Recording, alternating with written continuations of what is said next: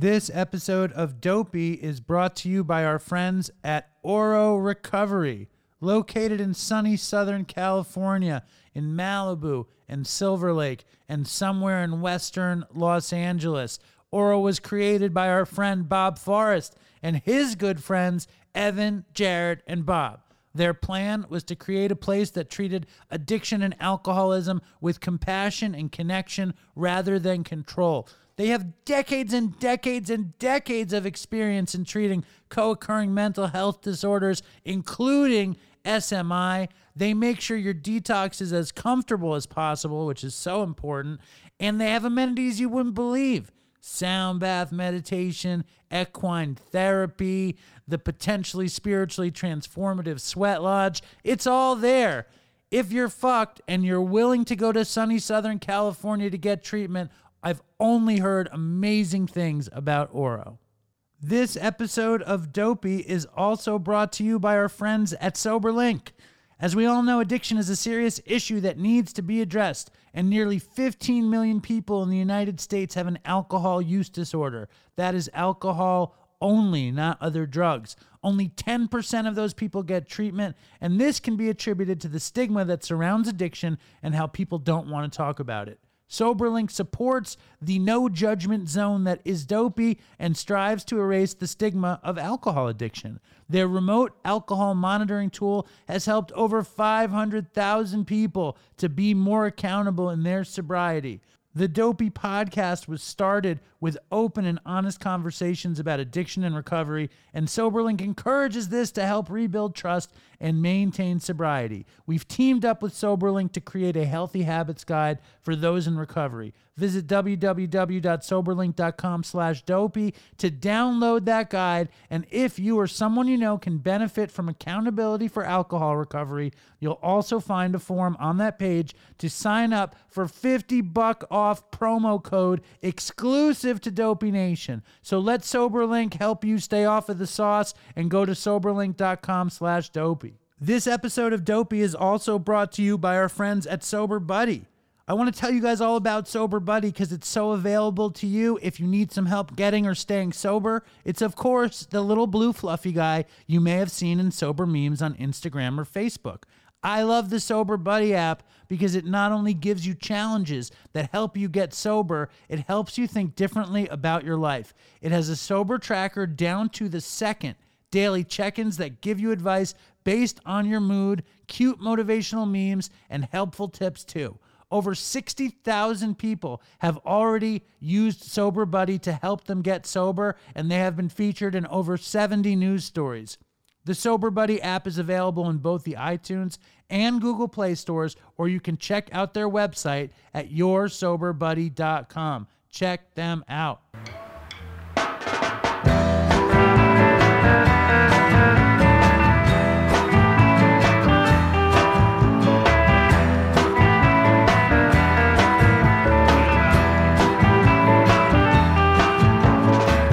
So hello and welcome to Dopey, the podcast on drugs, addiction, and dumb shit. And my name is Dave, and I'm very excited. We've got a very thrilling, super fucking dopey episode for you guys. So hope you guys are well. Hope you guys are relaxed and comfortable. There's lots of news, so I'm going to give you the news. First of all, we need to congratulate the great Scott Wick for 2 years in recovery. How's that? And I think he credits Dopey and Dopey Zoom to the beginning of his 2 years, and then the rest of it we can give to him and 12-step or whatever. But congratulations, Scott, a shining example. And of course, a big fucking congratulations to the great KDB,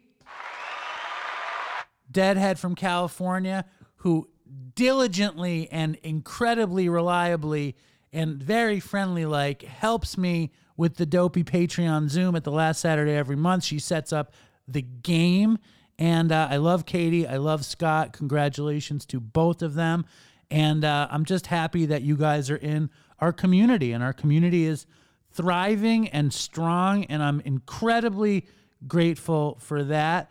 And if you guys don't know about Dopey Zoom, you should go to Dopey Zoom. They did a marathon at the end of the month. We had a super cool I did part of it. We did a little free Dopey Patreon Zoom. If you're a Patreon member, please come to the Dopey Patreon Zoom. If you're not, you should join the Patreon because that's showing support for the Dopey. But let's say you want to just go to the Dopey Zoom, you should go to that because they do over 25 meetings a week. It's an amazing community of support. It's a bunch of addicts and alcoholics who get together, and sometimes they do AA, and sometimes they do NA, and sometimes they do Dharma, Smart Recovery. They do talent shows. They do cooking. They hang out. It is an amazing free support network. So please check out Dopey Zoom and subscribe to Dopey YouTube. Throw me a fucking bone. It's free. Just subscribe to that shit. And before I get really down the rabbit hole of self-promotion, I did something that I'm not proud of, and I need to make an amend. And if you guys are Dopey patrons and you watch the videos, maybe you watched a video I did with Aurora. We were talking about the TV show Euphoria. And I had gone to get my beard trimmed because my beard was overgrown and I was looking like some sort of Hasidic homeless person. I had gotten past the Hasidic sea captain to total homeless Hasid. So I went to get my hair cut, and I went to our local barbershop, which is called Iron and Tread. And because I'm an asshole, I talked shit about them in the video. I said some things that weren't true. I called them because it's run by some very handsome, burly, bearded, tattooed barbers, and me feeling insecure, I called them neo-Nazis, which I never should have done, especially because they're like a super fucking like woke style barbershop. So as usual, it started with me talking shit about them having wallets on chains and being bearded with face tattoos, and ended up with me calling them neo-Nazis and making fun of the young man who gave me a beard trim. And, you know, me not really thinking about it, me thinking that nobody listens. I just kind of forgot about it. And then I guess we put the Dopey Patreon video on YouTube. And just so we're clear, like, I don't know, about 17,000 people, give or take, listen to the show in the first month. Nobody watches YouTube. I think 186 people had watched the YouTube video, and I heard from the barbershop, and I heard from the barber. The barbershop just said, "Hey man, caught your podcast when you mentioned my shop. I get comedy and whatnot, and like your podcast." He likes the podcast, but calling us neo-Nazis, kind of fucked, man, especially since we pride ourselves in the exact opposite and protested and fought on the other side of the fence the last few years. There's a big sign when you walk in saying we don't tolerate any racism or bigotry. I've listened to you before. I like you and what you do, but that's a little harsh. And the last thing I want is anyone listening to you thinking that in any way. So I apologized, and his name is Jarrett, and he accepted my apology. Now, the barber wrote me, and his name was Bailey, and he was super cool.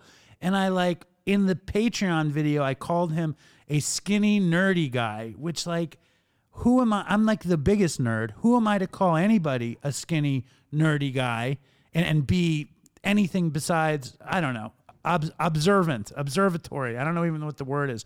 I'm so embarrassed that he heard this. And I'm going to read what he wrote because I think it's very important.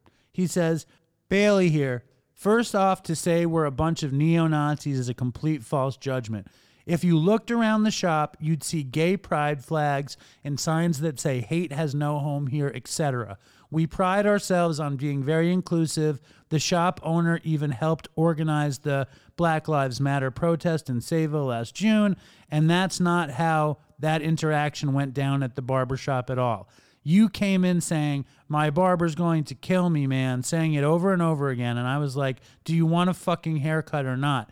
I get it. You're trying to make content for your podcast. Portraying me all nerdy and skinny is fine or whatever. But the whole neo-Nazi thing, for that, you can suck my fucking ass. Trying to be all buddy-buddy asking to put stickers up and everything. Go fuck yourself. And this is a harsh truth. I was being all buddy-buddy with Bailey, and he was cool and sweet, and it was a good shave. And I went there before during COVID, and I got a good haircut at Iron and Tread. So first of all, this is a formal amend. I spoke to Jared. He accepted my apology. Bailey never wrote me back, which is fine. I was a dick. That's what I deserve. If you're ever in Sayville or Suffolk County, get your haircut at Iron and Tread. They are righteous people. They give good haircuts. I'm a dick. It is a great lesson for me because I'm trying to be funny, and I'm trying to get people to like me by making somebody else look bad. And that's just straight up character defect, horrible shit. And I'm going to try my best to not do shit like that. So that is my amend to Iron and Tread, my amend to Jarrett and Bailey. And that's that. I'm thinking I'm going to send them something, but I wonder if they would want it. I don't know. Dopey Nation, please write emails to dopeypodcast@gmail.com. Tell us what you think. Send in a story. Be part of the community. I'm incredibly ashamed at this Iron and Tread incident, but I'm going to do my best to do better. We get to do better. We get to make amends and do better. So this is me coming clean and trying to give them a nice mention. There's been so much shit happening. You know, obviously, fucking Will Smith smacked Chris Rock. Taylor Hawkins died. Taylor Hawkins dying, like, I was never a big Foo Fighters fan, but Taylor Hawkins' death, you know, it kind of affected me around the periphery. I heard from a really, really old school Dopey listener who was like, it reminded her, you know, that Dave Grohl had to go through this and I had to go through this. When you, or anybody who has a collaborator or a partner or a really close friend or a loved one who dies. And poor Dave Grohl had this happen to him twice. And I don't know that Taylor Hawkins overdosed. I don't have a toxicology report, nor could I read one. I do know that Taylor was in a coma for heroin in 2000. I do know they found a bunch of drugs in Taylor Hawkins' system. I do know that it would be hard to imagine a better looking life than the life that Taylor Hawkins had. Seemingly the nicest person around, ridiculously talented, seemingly happy. Not that I know him at all, but it just like, and I, you know, I don't want anyone to do anything they don't want to do, but it seems like this is a great reason to be abstinent, just so that you can live longer and be a friend and be a parent and be a drummer and be whoever you want to be. So rest in peace, Taylor Hawkins. Someone said they saw Dave Grohl wearing a Dopey hat. I want confirmation. Has anyone seen Dave Grohl wearing a Dopey hat? Our prayers and our love goes to Taylor Hawkins' family, the Foo Fighter community, and anybody that lost anybody. But Taylor Hawkins is a big deal. DopeyCon 3 is coming up at the Dopey Free Patreon Zoom. We kind of decided it's going to be at the end of September, like DopeyCon 1. Location has not been determined. We're thinking the last Saturday of September in 2022. If you are a Dopey fan, please come. There will be an amazing lineup, but even more so than the first one, it's going to be you guys coming.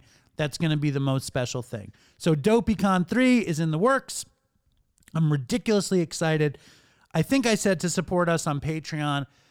There's so much good shit on Patreon. There will be more. Somebody mentioned on Dopey Reddit, shout out to Cormac, the originator of Dopey Reddit and the originator of Dopey SoundCloud and the sound guy at DopeyCon and a good friend and supporter of all things Dopey. They said on Dopey Reddit that they want more Dopey stories on Dopey Patreon. So look to Dopey Patreon for more Dopey stories. And I also found out that my cholesterol is really high. It turns out I don't have diabetes or pre-diabetes, but I have high cholesterol. So the Ben & Jerry's the tasting is kind of going to be put on hold for a little bit. I tried some non-dairy Ben and Jerry's, it was not up to snuff. Wasn't bad. I think I could get acclimated, but it was not up to snuff. So look for a new Dopey fitness challenge on the horizon. Look for healthy habits on the horizon. And what else? Go to the Dopey store, buy the Dopey merch. We are in a partnership with an amazing company called SRO Prints. If you need printing done, contact sroprints.com. There's some new shit coming out. The King Baby Dopey is like the coolest fucking Dopey merch ever. Go to dopeypodcast.com.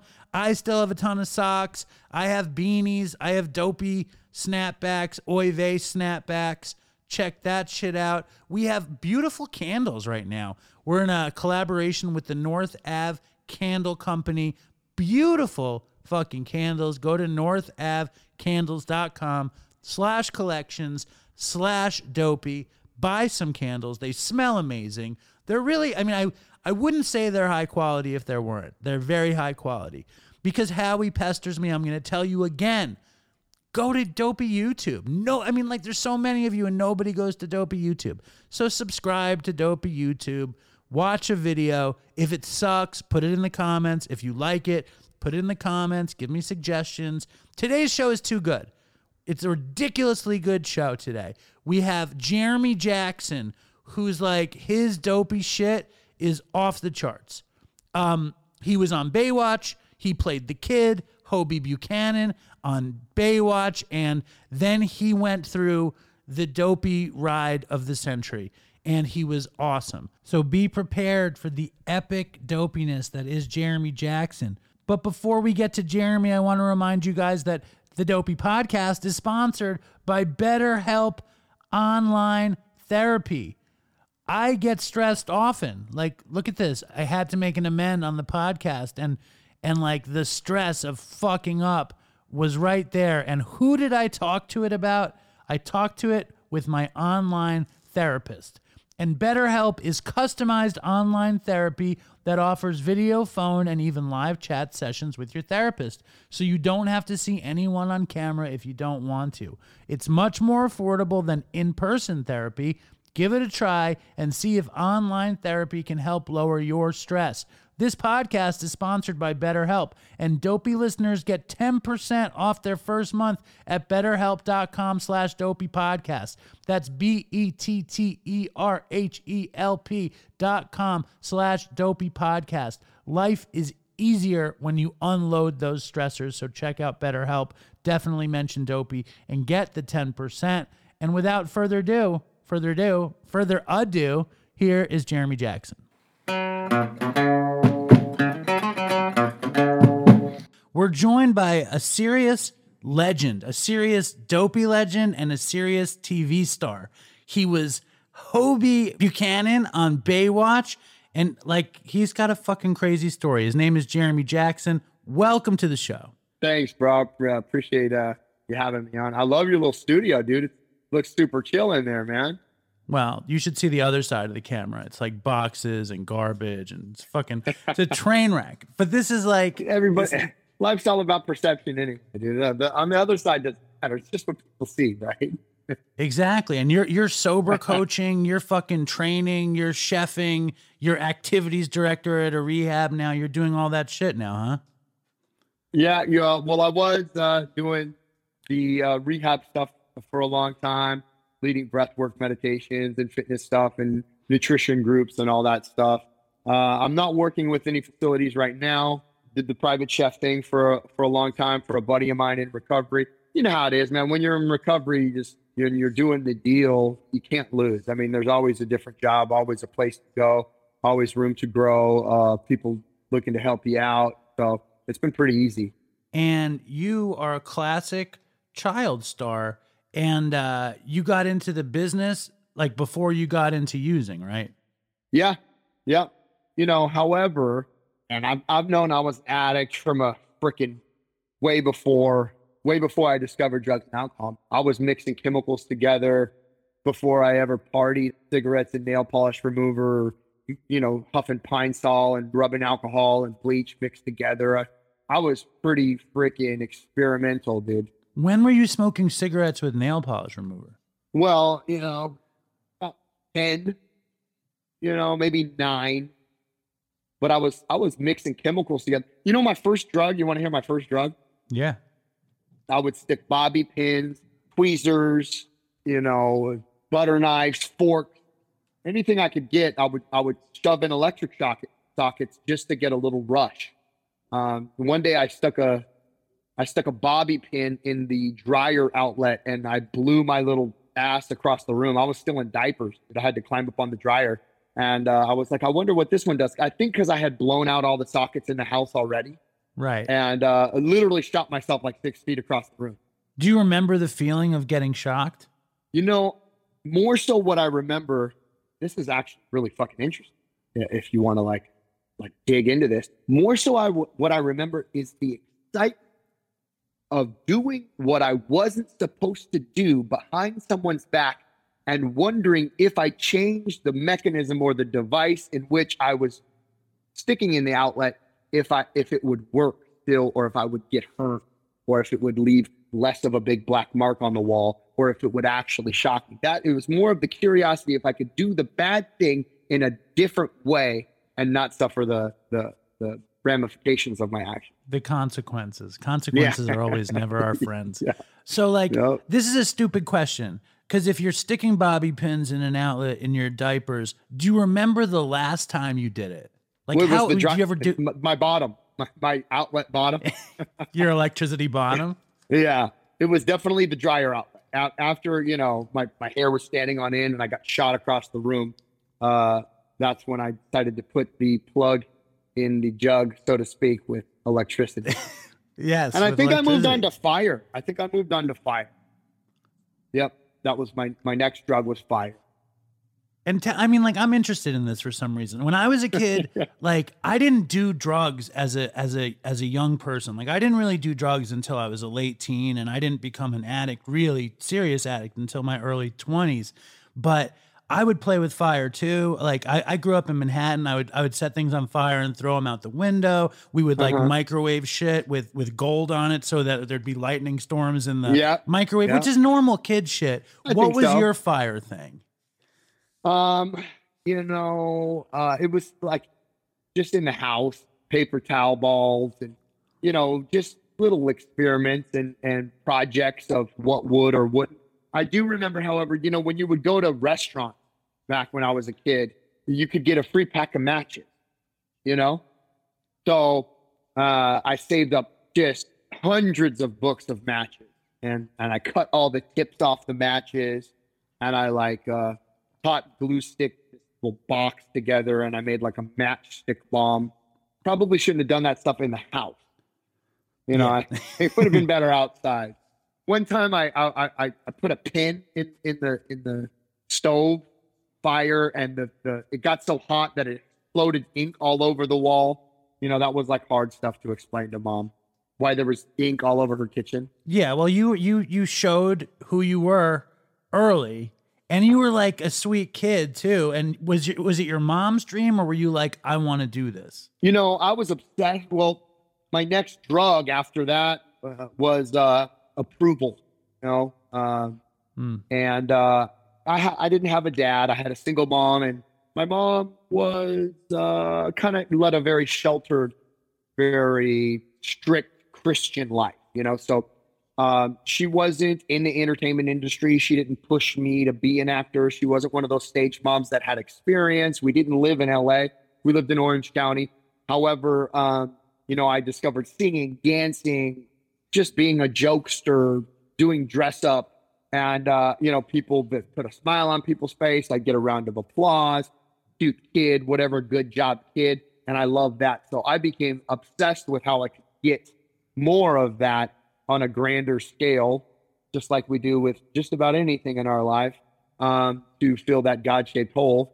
And it worked for a long time. And because I am such an extremist and obsessive compulsive, I would work on my craft for hours and hours and hours, lock myself in the bedroom. I had a karaoke machine that had a play and a stop and a record, and I could do my own little radio shows, do imitations and practice dance moves. And then anytime I had an audience, it was all attention on me. And, selfishness and self-centeredness, that is the core of my issue. And if everything is going my way and I'm getting what I want and everybody's pleased, boy, life sure seems to be enjoyable. Until it goes away and then you need it again, you know? And when was Baywatch? You did a few commercials and stuff before that? Yeah, so I started acting when I was 6. I did about 30 big commercials, national commercials. I did about 60 little gigs by the age of 6 and 10. And 10 years old was when I got Baywatch.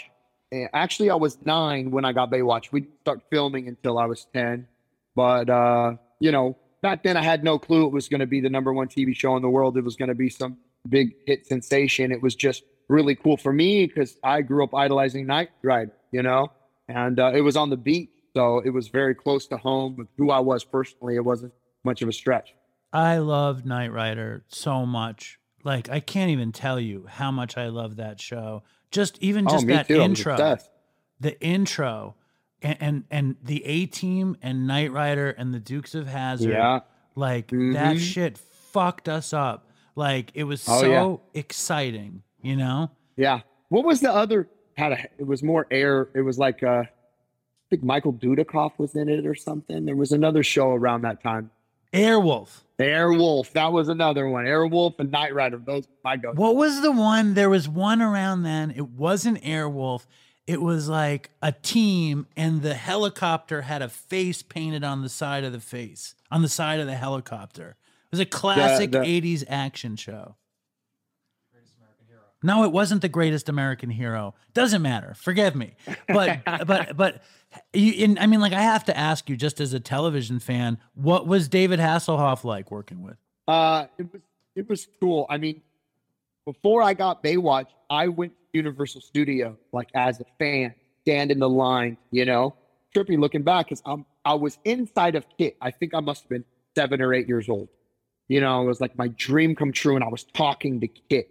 Back then they used to have a live guy that would talk to you, and fucking David Hasselhoff, what happened to be at Universal Studios, and he ran by, and my mom was like, Jeremy, look, it's him. And I was in Kit seeing Knight Rider at the same time, and it was just, my mind was freaking blown. I mean, I had a Kit big wheel, the little 2-handle deal. Yeah. And super fan, man. I watched in my car seat, it was like my favorite thing to do. So working with him was a really big deal. I idolized him.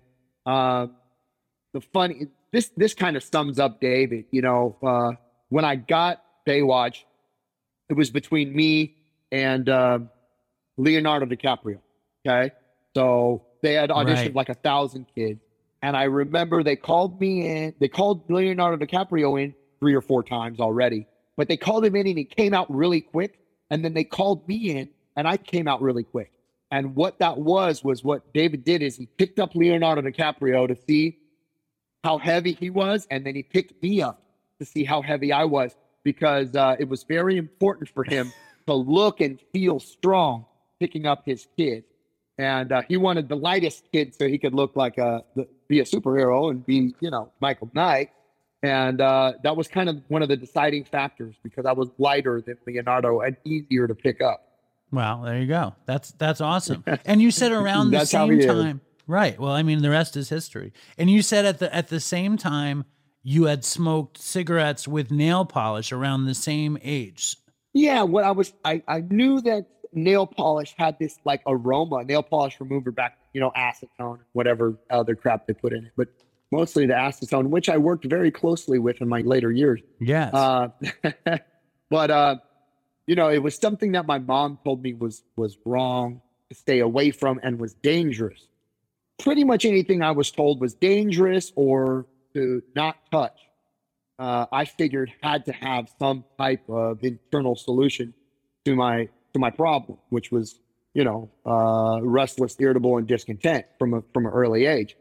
So I experimented with chemicals and the mixing of them and the, inhaling them, Pledge, Glade, all that kind of stuff.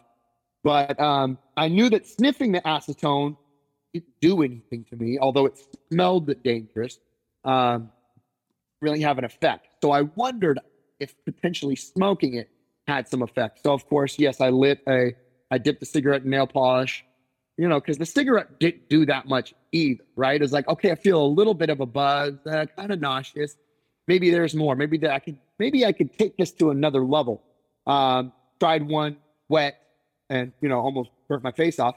And then tried one, dipped it in there, let it dry, and then smoked it.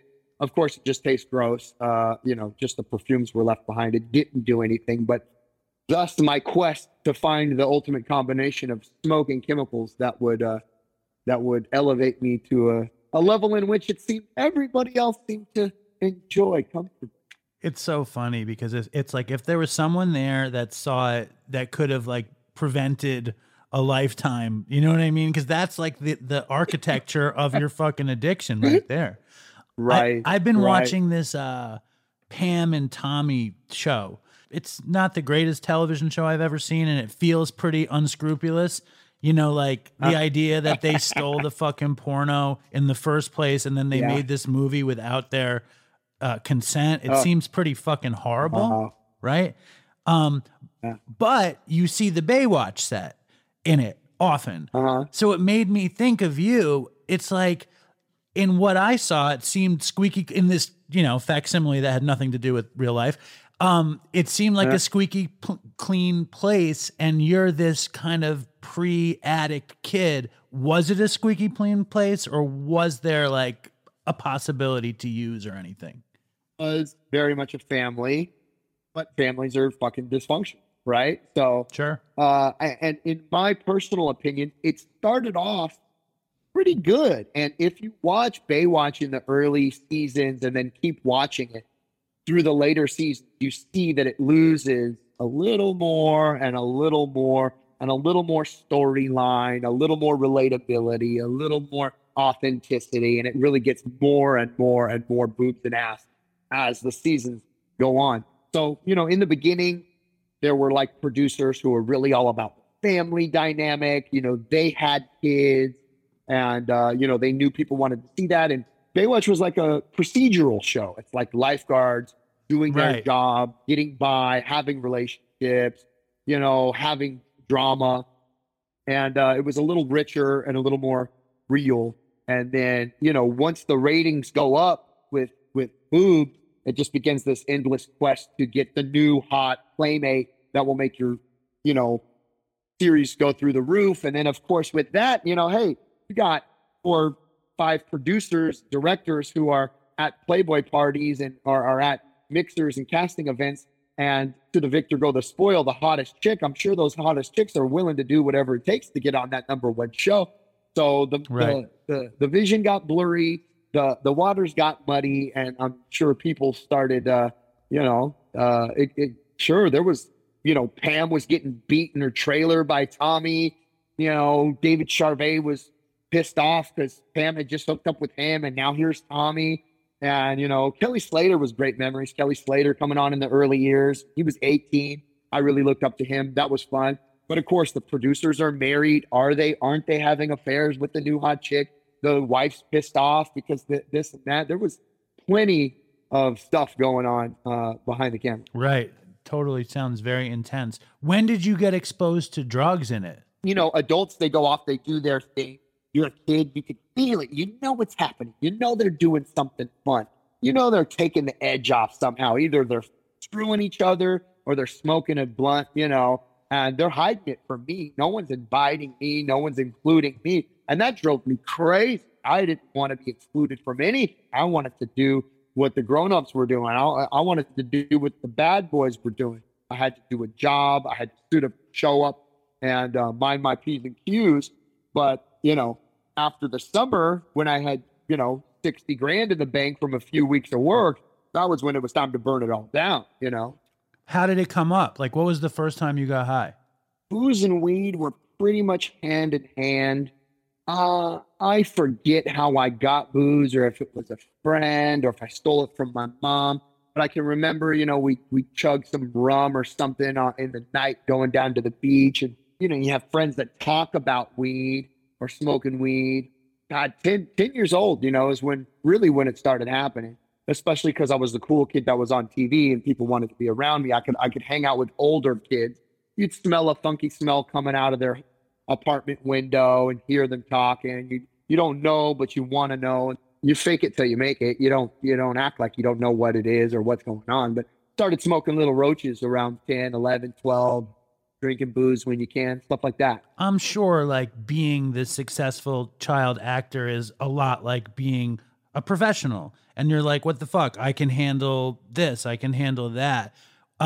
You're such a like an archetypical speed guy. Like when did you encounter speed for the first time? Whenever I find something, I make my mind up that this is it, this top, the upper echelon, the end all be all. From 12 probably, it was like keggers and weed, bongs, gravity bongs, bubblers, the coolest glass pieces, smoke till you die, fucking skateboards, snowboards, surf. That was the lifestyle. Sleeping in the back of your friend's camper because you can't go home because you're too stoned in his truck, whatever. That was the life. And then I think one time I took an ecstasy pill, and I feel like the person explained it as like something natural, or I didn't really get the whole message of what it was. And then later on, somebody told me, dude, you know what's in that, right? There's like coke in there, there's speed in there, there's MDMA in there. And I was like, I didn't die? Oh, dude. I mean, I thought everybody tells you hard drugs are going to kill you. And I was fine. So that like really opened the door for me. So 16 to 18 was coke. I mean, I couldn't stay awake. My nose was too bloody to get any more in. I started smoking coke because I couldn't pack it up my beak anymore. And I was never going to stop doing coke. But then one day I was out of town and ran out of coke. And a friend at the time was with me. And she's like, I'm like pissed, right? Because I'm in this party full of people and no one's got coke. And I'm like, this is freaking crazy. You got to be kidding. There's like 30 people in this hotel suite, and we're like at a convention. It was the hip hop convention or something in San Diego. I'm like, I remember wanting to like beat people up because I felt like they were like clowning, right? There's no way. Like, you gotta be kidding. How are you even? There had to be coke. How are you even out here with no coke? What is anybody even doing if there's no coke, right? Here, do some candy. Do some candy. Yeah, candy. Yeah, candy. Well, what the fuck is candy? It's like, crystal. I'm like, what? What's crystal? Like, why are you making it sound all girly? And then I'm like, let me see it. Let me see it. She had these fucking Altoid box all fingernail painted. Like, I had to ask multiple people. They're like, it's speed, like speed. I'm like speed, like crank, like trailer park people do. Like, dude, I'm an established gentleman, dude. Like, coke is the drug of the I'm a affluent. thespian who smokes coke. I'm an aficionado of coke, right? Don't people smoke this? Do people smoke this stuff? Isn't that a safer way to sample these goods? Maybe a lot like inhalation of this.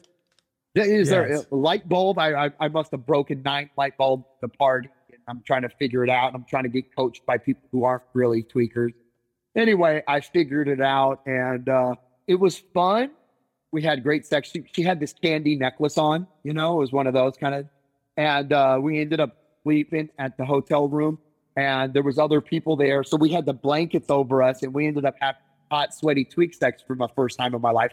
And this candy necklace her sweat was dripping it down her body. It was like, oh my God, experience tastes like candy. And she browbeat me about it because I would be in the bathroom the whole time, and she was a social butterfly, and I was just stuck in the bathroom. That was my domain.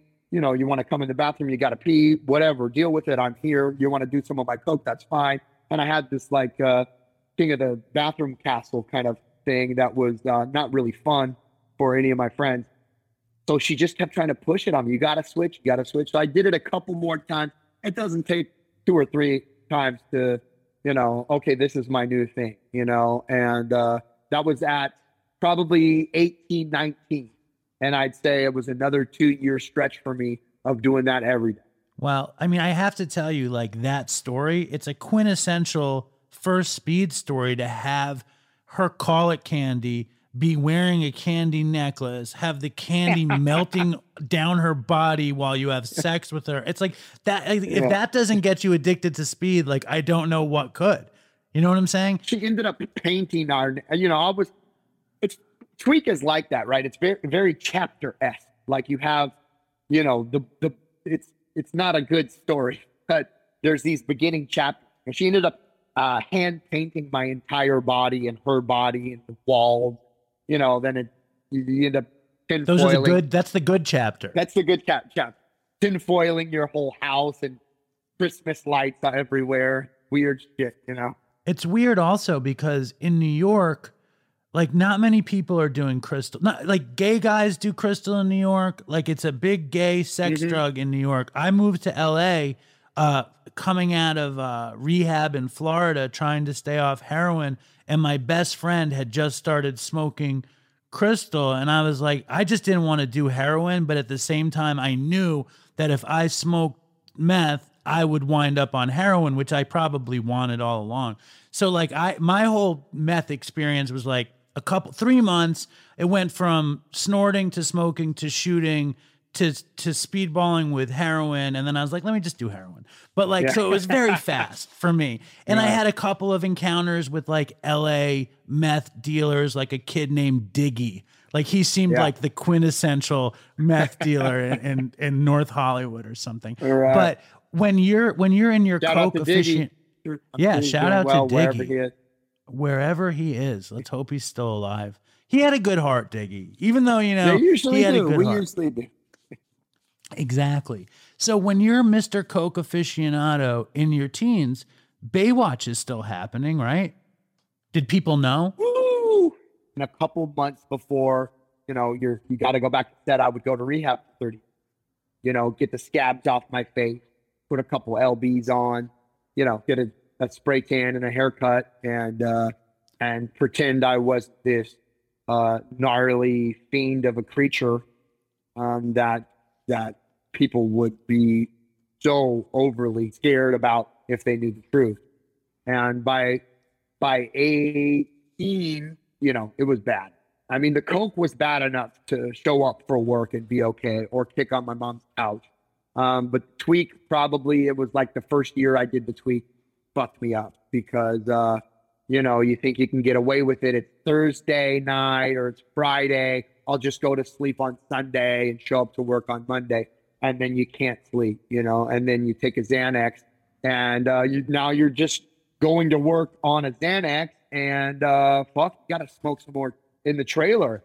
And I didn't bring it. So that was even worse. I might have been okay, but I'm on the set all day, 12-hour day, and I'm coming down hard. And I can't even get my lines out, dude. I can't even remember my lines. Yes. And did what's his face, David Hasselhoff and Pamela Anderson and David Charvet, did they know? Did the producers know? Did anyone know? Were they worried? Were they scared? Like whatever? We're pretty good at hiding stuff, for a little bit. For a little bit until we're not. So, when there was this moment, there was that day, dude, when I get sleep. I had to have been up all weekend party and I had to go to work. I showed up thinking I could get through, don't bring the meth with you. And, I'm doing this scene, dude. And I'm like supposed to be grown up now, 18. My character's like a lifeguard now. All my dreams had come true. Like from when I was a kid, wouldn't that be cool? One day I'll be a lifeguard too.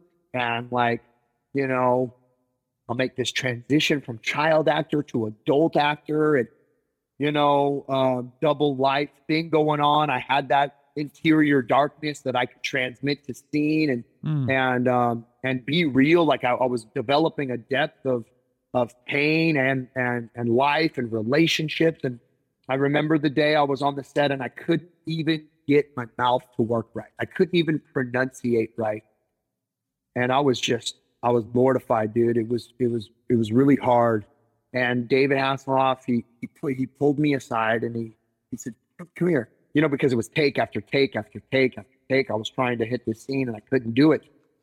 And that's a far cry from how I used to be, egomaniac with inferiority complex, Mr. please everybody, Mr. Hit My Mark and Say My Line perfectly every time. One take Jeremy, that's what they called. That was the guy who could get it done in one take, which they love. It saves them hundreds of thousands of dollars, you know? And who I had prided myself on being was far gone, you know, and I couldn't get it together. And Hasselhoff took me in his trailer, and he looked me in the eyes and he was like, "Man, are you okay?" He's like, "Are you smoking weed or something, man?" Right. And I just I remember that feeling of like, "Oh no, dude! Like, if he thinks I'm just smoking weed, like, you know, you got to relate like current 18-year-old problem to who I really am. Like, I'm smoking meth with Hell's Angels and Israeli soldiers who are freaking kicking down doors and robbing. You know, I'm driving around all day in stolen cars in the San Fernando Valley, you know, doing weird shit with really weird people. And matter of fact, I love them. They're my family. They're my people. There's no way I can tell you what I'm really doing and have you understand at all. Like, I can definitely not get on it right now because you're calling the freaking psychiatric evaluation team, dude. You know, so I just quit. Right then and there. I just quit. What did you say? Screw you guys. Fuck you. I'm out of here. Enjoyed fucking doing this episode without me, motherfuckers. You know, because everyone was like, "Come on, Jeremy, dude, what's going on, bro? Are you okay? Are you on something?" You know, I couldn't handle that. I was nowhere near ready to handle that. So, of course, blame it on them, dude. It's your fault. You're all assholes anyway. I had a million resentment built up against everybody anyway. You know, I wasn't making enough money. I didn't get enough episodes.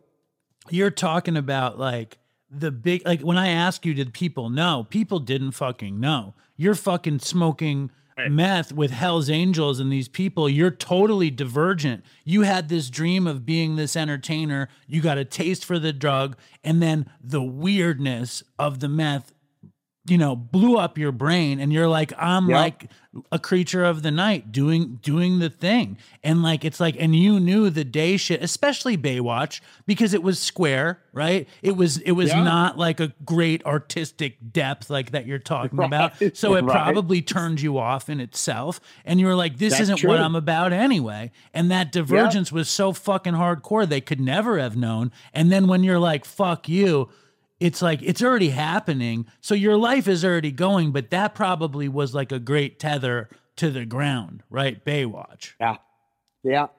It kept me from going overboard. You know, it's funny.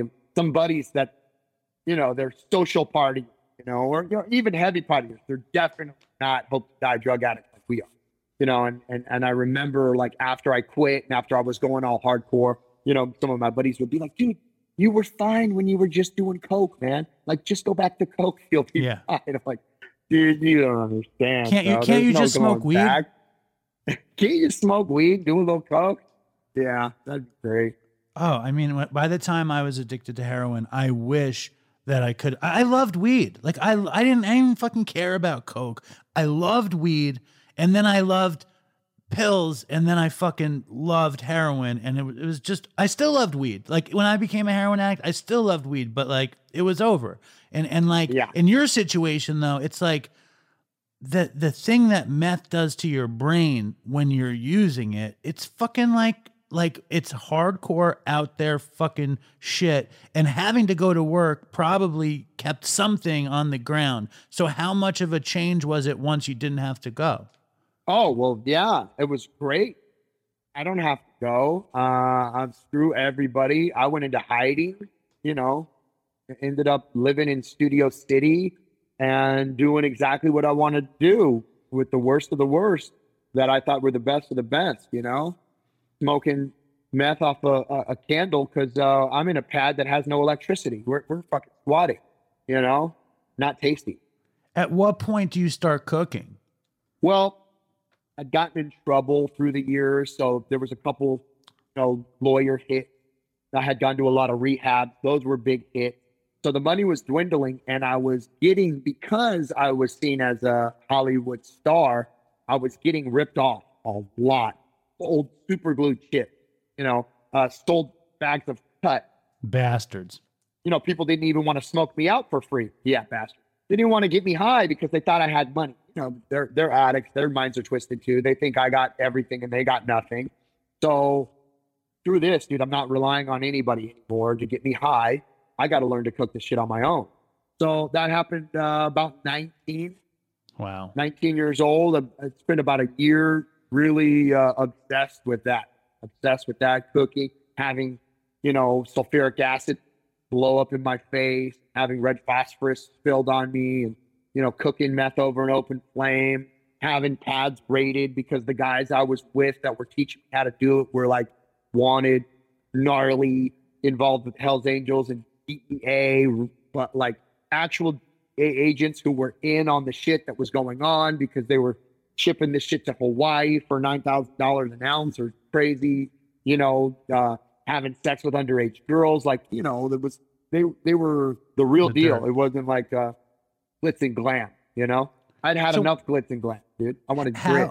How do you fucking get someone to teach you how to cook? Like, there's no internship program. There's no how do you get someone to teach you?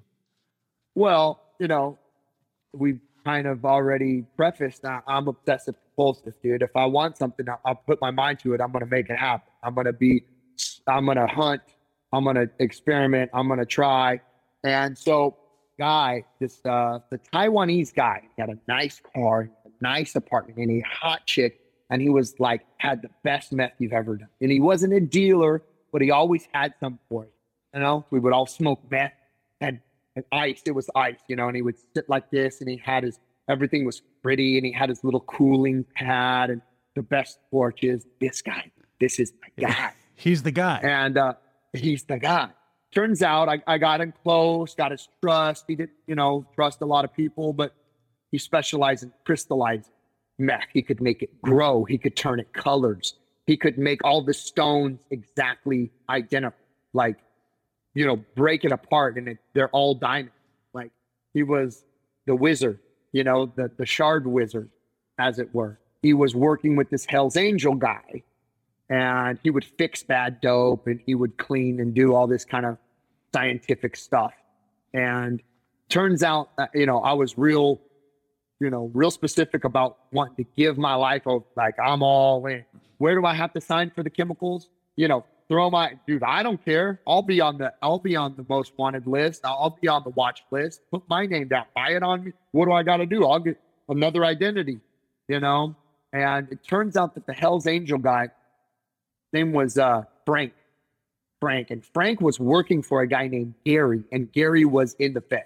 He was a federal agent, also a Hell's Angel. And Frank was dying of lung cancer.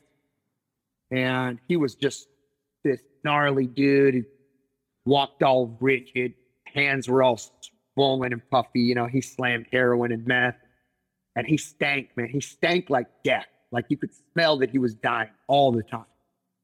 And I told him, man, you know, apprentice, called being an apprentice. Like, I'll do all the hard work. You know, you can take the product and my fingerprints will be on everything. You know, I'll be the patsy. I was willing to throw it all away just to learn how to do this stuff. And so that's how they used me, man. They used me to cook the meth to a certain point so that I couldn't steal it. It would lock it in liquid form. It's called lye locking.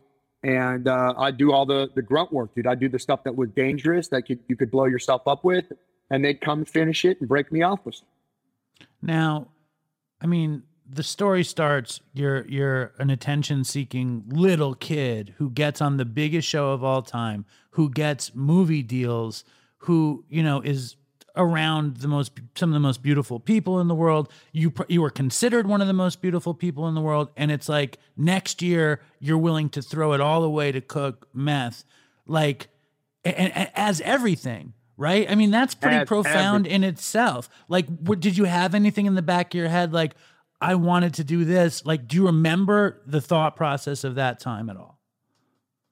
You know, it's funny, man. As I'm talking to you about this, and I'm actually drawing some correlation. Like, man, when I was that attention-seeking kid, like, all I really craved was power. You know, all I really craved was power. I was powerless, man, and I needed new power to flow in. You know, I needed that. I needed to belong so bad that I found that attention, that making me felt like I belonged, and that attention, turned into this TV show thing that it was just based on my efforts, man, just based on my attention to detail and my hard work. I got discovered because of that. Who I was because I was on TV. I was on TV because of who I was. I just got locked and loaded on if I could cook that, then I would be the king. This guy's going to die, and then I'll be the guy. I'll be the guy. All the hoes, all the dealers, I won't have to worry about where I live. I won't have to worry about anything because I'll be the guy with power, the magic fingers that can, boom, get everybody hot, with the best. It is very magical, the cook. It's a fucking magical job because you're creating this magical substance that changes somebody when they consume it. It's pretty fucking... And they need it bad, especially if you're willing to make it better than anybody else and sell it for cheaper than anybody else. I was gonna take over. That was gonna be my life. Well, the alchemy of drugs too, especially to create the drugs. It's like next level power. It's really crazy. Yeah. So yeah, and I got really into that witchcraft almost. You know what I mean? And you were always like, as far as I know, you were always super fit. Like most drug addicts don't get to stay super fit. Was that a thing? Was that important to you the whole time? Like in the back of your head? Like, how'd you manage it? Oh, no, never. So the interesting thing is I got sober at 20. I stayed sober, clean, totally. Hold on. Before we get to, hold up. Let's not get you sober yet. Why did you you're 19 fucking cooking meth with the magic fingers. What was the thing that made you want to get sober before we get to sober? I got arrested. I got arrested for manufacturing meth. It was the second time. Yeah. Second time I had been arrested, in the process of cooking meth or, possessing the item to cook meth or in between a lab. I got arrested when I was 20 years old. So, that was a weird deal, man. I had kind of reached the end of my rope, dude. I remember, because back then, back when I was a kid, it's just like you think if I just had a whole ounce, I can remember thinking, man, if I just had a whole ounce, I wouldn't have a problem in the world. You know what I mean? What would that feel like to have a whole ounce? Whoa. Here I am now. I'm 20 and I have pounds, and this stuff just doesn't even get me high, And I can remember I was looking out the window of these blinds, and I remember, man, just not fun anymore. Here I am with all this dope, and I'm not happy. And when I walked out of that house, I was looking out of the blind, and you always think something weird, but I was writing that down. Like, something weird. I've seen that white van like 3 times. Weird.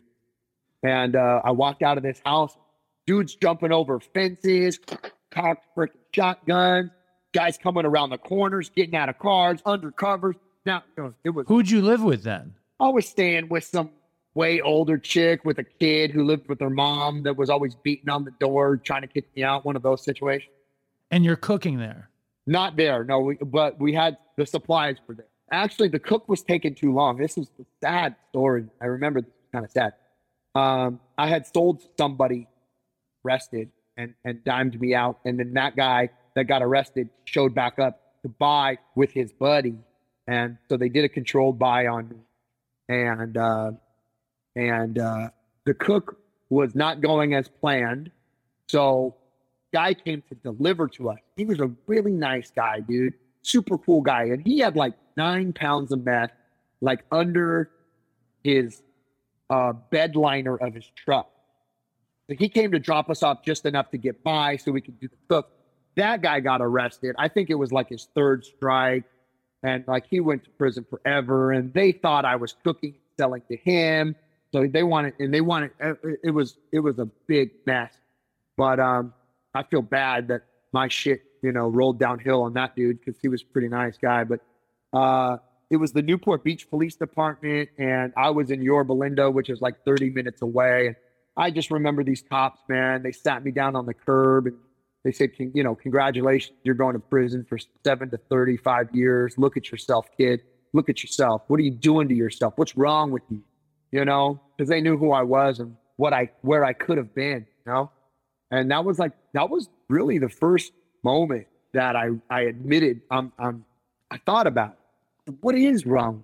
Like, I could be driving a Ferrari right now. Like, I just said no to like a huge movie deal because I think they're all going to keep coming and never going to stop. And now I'm going to prison for like 7 to 35 years.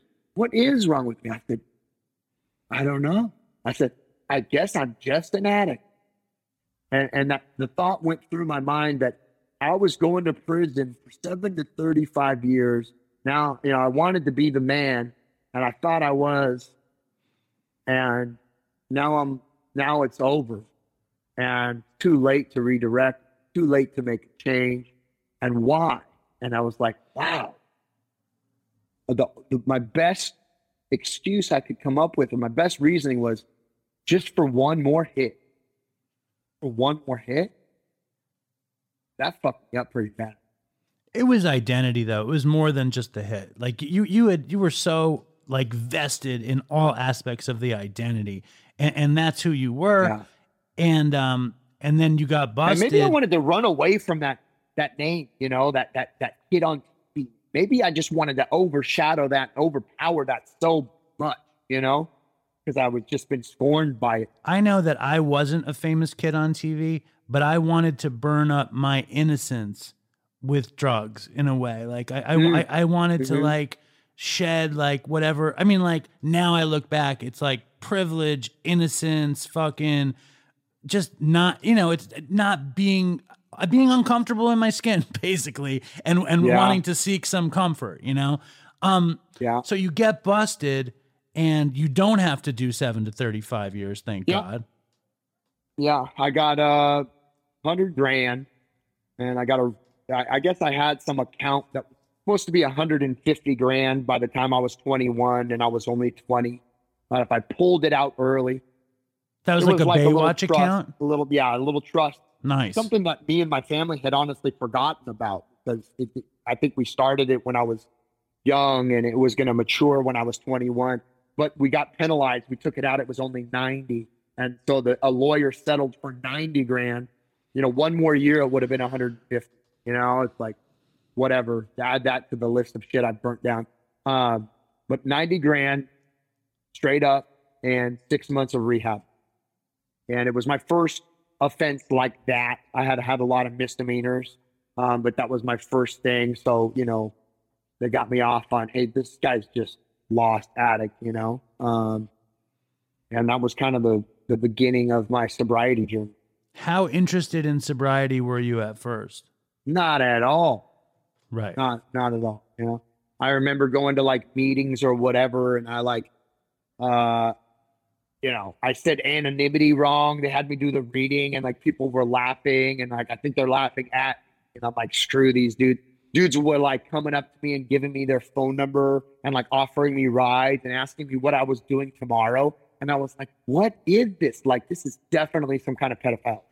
Like, this is super creepy. Why is this guy in Dockers and a Stafford shirt, drinking coffee, trying to hang out with me? Like, this is really weird. I'm never coming back. But also being famous, it's like these people just want to hang out with me because I'm famous. They're interested in me because they know me on TV. You couldn't have did you feel like you were one of anybody when you got there? Or was it just like, was the fame?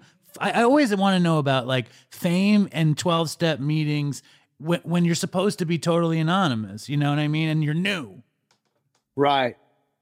Well, there's two sides to that. So number one, far cry. I'm 30 pounds skinnier than when I was on TV. I'm covered in scabs, dude. I got pick marks all over my face. I don't feel like a celebrity. I don't feel sexy and famous. I feel like, like a booger, dude. You know what I mean? Like, don't look at me.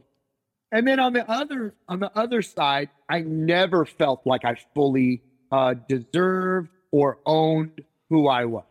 So, I was surprised people wanted to take my picture or recognize, like, I don't have enough fame.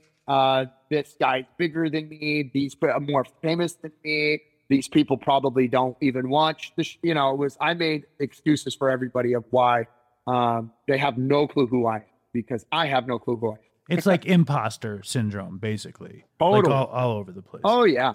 And so like when you're 20 and you're fucking in meetings, like do you when does the program hit you? Does it hit you at that point at all? Like do you get interested when you're at that point? So I did 6 months in rehab. When I was in rehab, they want you to get a job, right? I put in for a job at a smoke shop. Told them that I can blow their meth pipe. Going to do that clean and sober. So I'm pretty far out there still. I might be sober, but I'm still batshit crazy. So your sober job was going to be as a glass blower blowing the meth pipes. Yes. Okay. I'm still pretty committed. I'm still perfect. And they're like, dude, we buy these from China. We don't have, blowing meth pipes.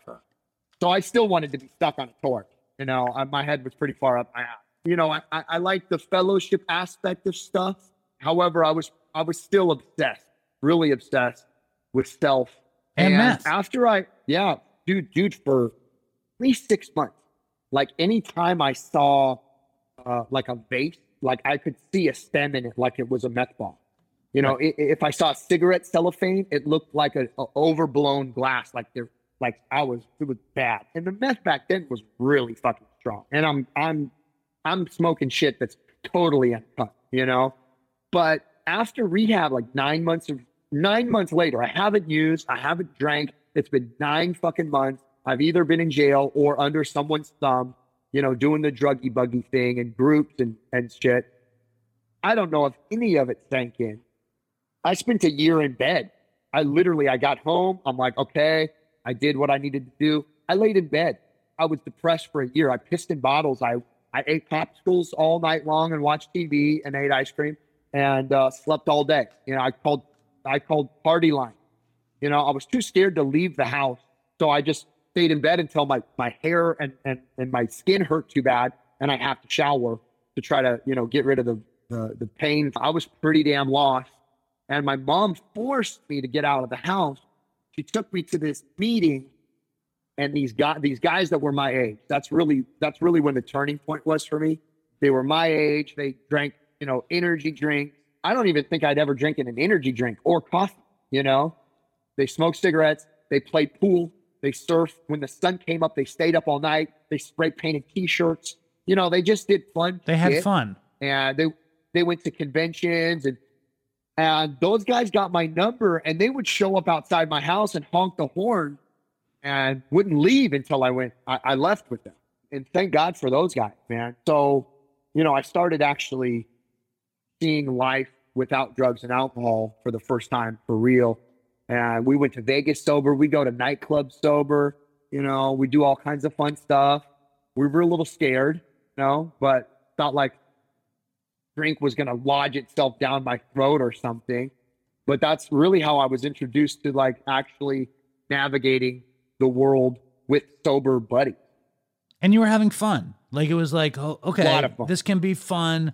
And you were still young, and life wasn't over, and you weren't some crazy pirate meth cook. You're fucking living, and you're living probably a life that was pretty similar to the Hollywood dream in a way, because you're still going out, you're still, meeting, meeting people and having a good time and being young and good looking and shit. Is that when beautiful fitness Southern hits you? California, Right.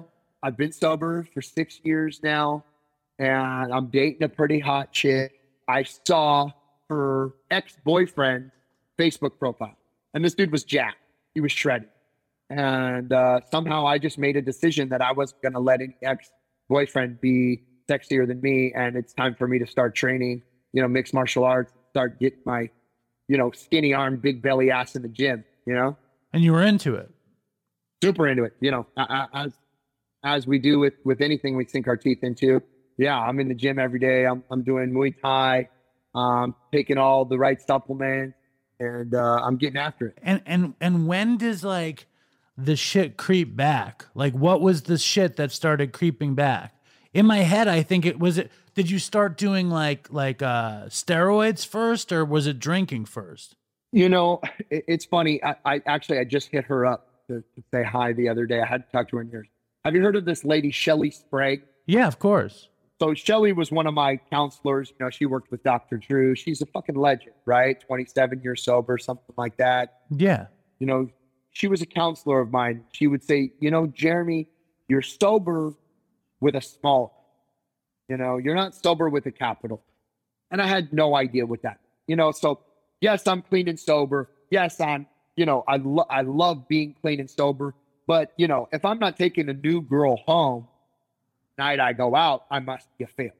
You know, yes, I'm totally sober, but you know, I got these outfits that are just got to attract attention. I still got to be a star. I still got to be cool, prove that I still got it. You know, my sobriety or my dedication to my sobriety was like only fulfilled, you know, if I could prove I could still get the chick, if my part, because I started doing nightclub promotion. You know, if I got the chick at the end of the night, I must be on the right track. You know, if I'm stacking cash under my mattress, I'm still a gangster. You know, it's all God-shaped hole shit anyway, right? It's just another one. Bullshit, man. And you know, I just, it was very surface level stuff, still self-seeking, self-centered, and I thought I knew. I guess I just thought I knew stuff. I thought I knew what was necessary, what I needed, or what was good enough for me. So yeah, fitness, crazy weird diets. I'm still manic, basically, you know. And steroids came in for sure. What else was I getting weird with? You know, I was getting weird with money. You know, I joined a car club. I had a Lambo for a little bit. I had a Porsche for a little bit, Ferrari for a little bit, and all God-shaped hole stuff, man. And that's all from the nightclub promotion, right? You're just making crazy. Where's the money coming from? And I started working with fashion brands like Ed Hardy, Christian Audigier. So I'm all rhinestone studded out, going to cool events. And, you know, I also wanted to kind of prove that I didn't need the entertainment industry. And I thought if I got all buff and I was driving a Lambo, like some producer was going to come out of the woodwork and be like, dude, we need you. You know, you don't need us. We need you. Look at what you've done with yourself. Just self-defeating prophecy shit, you know? I think that shit sounds... That for 12 years. That sounds hard to me to ever do that kind of work and be sober. Like how does that even possibly go together? A few things there, you know? It was funny because I'd be at a nightclub dancing my ass off, sweating my ass off because I'm working with models, I'm making money, and I'm the center of attention. I got plenty of dopamine. You know, I don't need drugs. So that's one side. I was using people, places, and things to fill my God-shaped hole. You know, the other side of it is if I smoke some tweak, I'm not dancing. I'm not having a good time. I'm definitely not making money, and I'm not going to be on the mic being Mr. Personality hyping the party up. So I have far long graduated from nightclub parties. You know, I have a couple drinks and I want to punch somebody in the face. I do some coke and I'm a fucking asshole. You know, I like to be alone in a garage with a dirty tool set and a fucking porno. Right. You know what I mean? Like that's how I like to party. And when did the slip happen? Are you still doing meetings in that time? Are you still like trying to work a spiritual program when you're in Ed Totally, Hardy? Dude. I got sponsees. I'm letting guys crash on my couch, get clean on my couch.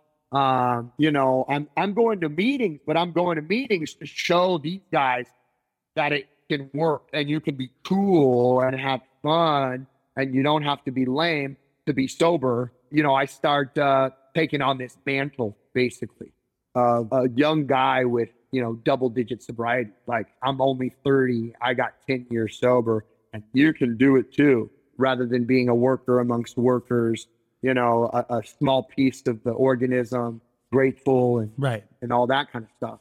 So really, the steroids, some steroids are way different than others. Some steroids absolutely make you manic and super obsessive compulsive and go into a downward spiral of self-centeredness.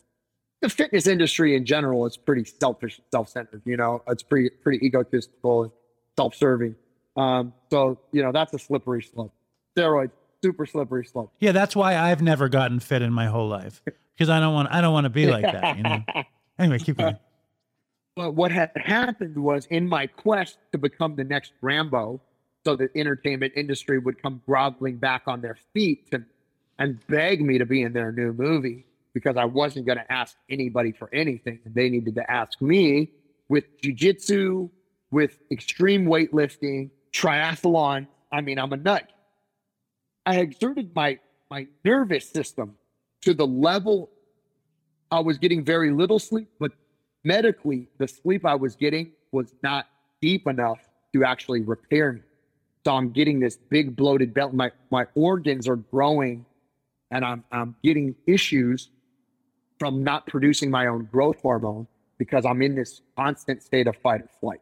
Addiction, right. Basically, I just recreated, stimulant, through my own endogenous hormones. I'm creating chaos internally, because that's all I really know how to do. Even if I'm able to successfully somewhat pull it off for 12 years, I'm a producer of chaos, right? And so I produced this chaos inside me, and my doctor's like, I can prescribe you what GHB is gabapentin, right? Which is a drug that I love, that I've done for years, that I've also manufactured. He's like, but honestly, it's probably way cheaper for you to get it on the street. That's what the doctor So said? yeah. Okay. And it was like $1,000 a bottle, right? It's like this little bottle, and it's prescribed to people with extreme sleep apnea or sleep disorders, because it just puts you down. So I start GHB just to go to bed. I'm not trying to feel it. I'm not trying to party on it. I'm not taking it in the daytime. I'm just like taking it, and I'm closing my eyes like, okay, I want to fall asleep before I feel it. Getting loaded, dude, and I don't even know, story of my life. I'm screwing myself over, and I can't even see it. Well, a doctor saying, I can't write you a script for GHB. You should hit the streets, get some GHB cheap. It's like, and did he know you were in recovery? Did he know? Yeah. Yeah, that's horrible. Yes. I've had doctors that know I'm in recovery prescribe me Adderall. Doctors that know I'm in recovery prescribe me benzos. Me too. Some other me too. Yeah.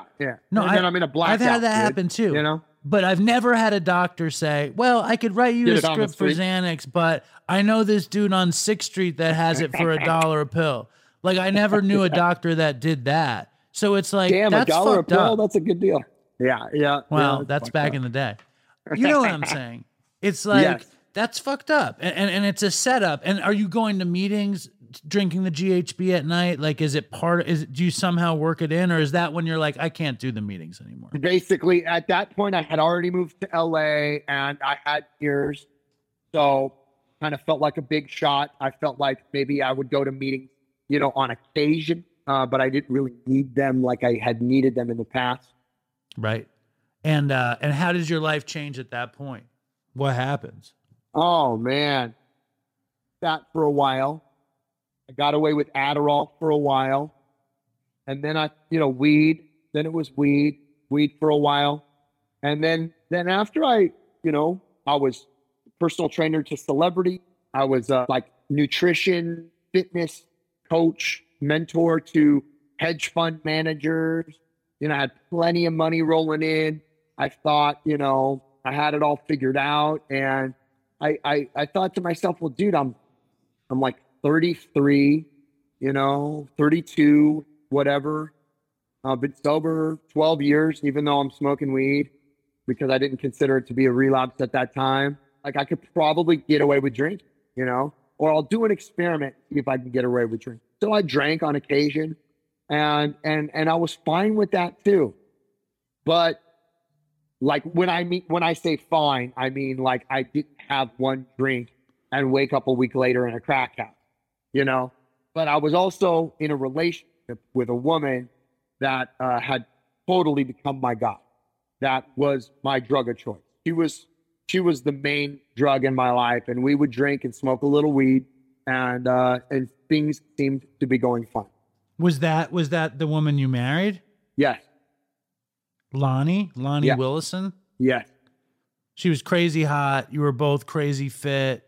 And yep. It's like, as somebody, because like you had a life, I'm interested in the bigger story. Like you had this, I love this child star fantasy life. You had this crazy, very brief kingpin, meth cook, fucking full on, all of the misadventures, smoking meth and GHB. I never did GHB, but that's a whole other thing. I know. I missed out. I know. What about Quaaludes? Yes, I did Quaaludes somehow. Yeah, me too. I don't even know how. Me neither. I don't even know how I did Quaaludes. I never smoked PCP or did GHB. Those are the two things I never did. PCP one time. I almost jumped out of a moving car. I thought I could run alongside of it. We were on the freeway. Oh my God. But hold on. I was dead sure. Hold on. So you're fucking, you're in your early 30s. You've got this ridiculously hot wife. You're in ridiculously good shape. You've got money in the bank. You did 10 years of sobriety. You're fucking 32. You had worked this program. You're with this hot chick. You're smoking weed. Do you have that feeling, like you had heard so much AA shit, NA shit, whatever. Were you like, at that point or no? Yeah, I got a little weird, like a little weird on the weed. Weed and Adderall is a weird mix, super overly analytical, start slacking, like showing up late to meetings, can't get out of the house, squeezing your own eyebrows or getting fucking weird, doing stupid shit, and I remember little things like, oh, this is weird. I have a little drug box, with my vape pens and my dab rig. This is paraphernalia. Yeah, this is kind of old shit, man. But like you said, I got 2 cars, I got a dog, I got a housekeeper. It's like, man, I mean, if it gets bad, like, I'll just stop. That's what I thought. If it gets bad, I'll just stop. They'll be fine. So what happens? Well, what happened was, turns out like all this codependent fixing superhero stuff with the wife was not just girly insecurity and generalized paranoia or a wounded female who could be loved back to health with money and trips to Maui and trips to Fiji and, getaways and, extra back massages and topped out of this, this fearful role, me and my great ideas, I married a former porn star who was a stripper for years, who had fucked guys for money, who had been abused by her family, who, dated a meth addict for years, who jerked off to porn, and her self-esteem was so low that she got into porn so that he would love her.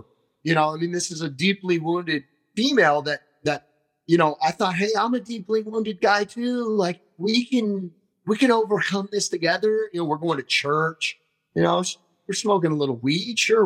We're taking a little bit of medication, but it's as prescribed. We're having some wine in bed. This is really how you connect. And probably the drink, probably a lot of the stuff was to try to connect with her, that to have a glass of wine together in bed. Yeah, you got a little anxiety. Let's try some weed. She hated the weed. It wasn't good for her. It made it worse. Was she in program when you met her? She was, had never been in the program.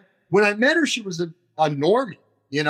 I saw she drank sometimes, not all the time. There wasn't really like a drug or alcohol problem there that I saw. I had known her since I was 21. So I was dead sober, Mr. Club Promoter. She would come to my club sometimes. We'd hook up sometimes. We dated. We were friends. We hung out. And then we had lost touch for 4 years. So essentially, I had known her off and on for 4 years. And then now dated her for like a year. She was in a nursing program. She was trying to get out of stripping. I thought I would have been sober all this time. And I thought, we could do this together. We could be a team. And yeah, having drinks together to try to connect, settle down. And I'm under this facade that I'm this mentor, healed human who is impervious to, the pitfalls of life because I've learned so much, come so far. And I just Which thought you I could had. Yeah. You know, you had learned so much and come so far. It's just like one of these kinds of things, right? It's in and out, you know? Yeah. You've been through it. Yeah. I heard you tell the story of the kind of relapse story, the speed relapse story. Could you lay that thing out? Because it's so fucking crazy. Okay. So, after about 6 months of the relationship really being on the rocks, we get into this fight over a girl I dated before her. And, I lose my temper. I throw a beer bottle through the teeth and I'm yelling at her because I'm just so upset that she won't drop this non-issue. And, she starts screaming, "Stop it, you're hurting me." Meanwhile, she's recording the whole thing and I don't even know it. And I try to get out of the house. I'm like, fuck this. She's going crazy. I try to get out of the house and she won't let me. And she attacks me. She face butts me. She rips 30 grand cash out of my hands. I got no shoes. I got no wallet. I have my keys and jean shorts, dude. And I was lucky to get out of the house with that. And I went to get out of the house and I went to my car. And before I got in my car, I thought, man, Jeremy, you got to go back in that house and grab your cash, dude. Whatever she's flipping out about, she's doing something. Something's wrong, dude. That was a thought I had in my own head. And this other voice came in through my entire body. It rattled. It vibrated without argument. No questions asked. Non-negotiable. It said, "Jeremy, if you go back in that house, you're never coming back out." And I was like, what? Okay. So I got in my car and I started it and I backed up and I pulled the nose of my truck around the car parked in front of me. And just as my tail bed cleared the car on the side of me and I was driving straight, this cop whipped around the corner, pulled into my house, turned on its lights. I basically had about 1 second of straightforward momentum to look like I was through traffic. If I would have been pulling in or backing out or doing any maneuvering, that cop would have for sure looked in my car and asked me to stay right there, because I was directly across from my house. And I was driving on the road and I was like kind of crying, like, whoa, what just happened? I got scratch marks on me. I got no shirt. I got no wallet. I'm like, where am I going to go? I can't even get gas if I need gas. I have my phone. I'm like, I'm just going to drive to my mom's house. And I was on the 10 freeway south, driving from LA to Orange County. The voice rang through my head again, dude. And when I say rang through my head, I'm talking about like you got hit with a bomb. Boom. Jeremy, if you even stay on this freeway any longer, you won't make it to your mom's house. And I was like, what in the actual hell? Pulled off the freaking freeway. And I parked my car in an underground parking garage where I knew somebody who lived there, some random chick that I had personal trained some months before. I rang the bell desk, called up. I didn't even know if she was going to be home, and she was home. And I went in there and I said, I just went through a gnarly experience. Like, I'm so sorry. Like 10 o'clock at night. I don't know. I don't know where else to go. I don't even have my phone. I can't call you. Can I stay here? Basically just got attacked by my wife. And she said, yeah. So she had Xanax and she had booze. And I was pretty traumatized. So I started popping Xanax and drinking booze, crying, weeping. That girl raped me while I was totally high on Xanax and drunk. She forced herself on me. I was crying under the pillow while she was raping me. It was like I spent weeks there, weeks drunk and Xanax out. Weeks, maybe 2 months, not making any phone calls, just hiding, miserable. My mom said, Jeremy, don't come home. There's cops all over our street looking for you. My mom went to my house in LA. Jeremy, there's cops all over your street in LA. You're wanted for attempted murder. Lonnie said this. Lonnie said that. And I'm like, oh my God, like, how is this happening? I thought it was all my fault. Oh my God, I fucked this up so bad. What, I didn't love her enough. What did I not do? So blackout was really the best I could deal with, dude. And I cried every day. There was moments when all that was touching the floor, I'd go in this girl's closet, lock myself in there, put a pillow over, And all that was touching the ground was like the back of my heels and my shoulder. Like I arched up. Like, like I was so wrecked. And finally, I asked this girl, I said, you know anybody that has meth, that could get meth? And she had a girlfriend that could get meth. And this girlfriend came over to the house with a box of watches. She had all these stolen watches, these Technomarine watches, and she had meth, and she was cute. And I was like, this has got to be my new best friend. I didn't want anybody to watch me smoke it. I didn't want to pass it. I wanted to be alone, and I wanted to do the thing that I hadn't done in a really long time by myself. So I went in the bathroom, I closed the door, I sat down on the toilet, and while I was melting the bowl, sitting on the toilet, looking down at the pipe, I saw the top of my foot. I had no shoes on. And on the top of my foot is that right there. 9/24/2000. That's my original sobriety. Yeah. 9/24. September 24th, 2000. 2000. So I know it's September. And I go from the bathroom, I go, hey, what day is it today? You know, and I'm looking down at romanticize this meth I'm about to smoke for the first time. And they go like, it's Tuesday. I'm like, no. What's the date? The 24th. So it was 9/24/2014. I was doing meth for the first time in 14 years on my original sobriety day. And that just freaking rocked me, dude. I couldn't believe it. So 14 years to the day, I'm doing meth again for the first time in 14 years exactly. That's crazy. I have a stupid question though, Jeremy. You gotta indulge a really stupid question. And this is just, forgive me for this question, okay? When you get to this woman's house, right, and you're fucking traumatized, miserable, out of your mind, and she gives you Xanax and booze, how does it work? And this is a stupid mechanical question. How do you stay hard and get ridden if you're traumatized and crying? Like, explain that to me. The reversed rape, I need to know, please. I need it. I need the information. That's a really good question. And I don't actually know. The first thing that popped, well, she forced herself on me orally first. I was shit-faced, you know, and I was like, no, pushing her off. No, don't. And she's like very insistent, you know? And I just remember sobbing in that pillow, dude. It was really fucking sad. However, you know, deep down inside of me, there's this part that is so used to being taken advantage of, is so used to being used, is so used to being basically molested and, you know, raped in general. I mean, I've lost all my money so many times. I've lost my career now twice. You know, it's almost like the most uncomfortable stuff has somehow become the norm and comfort. Right. You know? Right. Okay. Yeah. You're in a situation that you don't want to be in, and you kind of have to do this thing that comes naturally, and there's pleasure in the pain, all that shit. This is what she wants. I'm wanted by the freaking cops. I'm staying at her house. She's taking care of me. I'm sleeping in her bed. You know, I've probably had sex with a lot of girls I didn't really want to have sex with. I've already had a million girlfriends who were using me just to make their boyfriends jealous.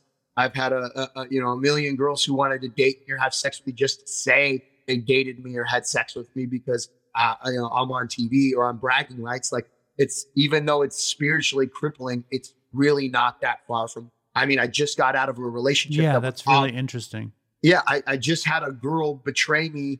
You know, I just got out of a marriage that was a total fucking farce. You know, obviously, at this point, anything I think I know is wrong.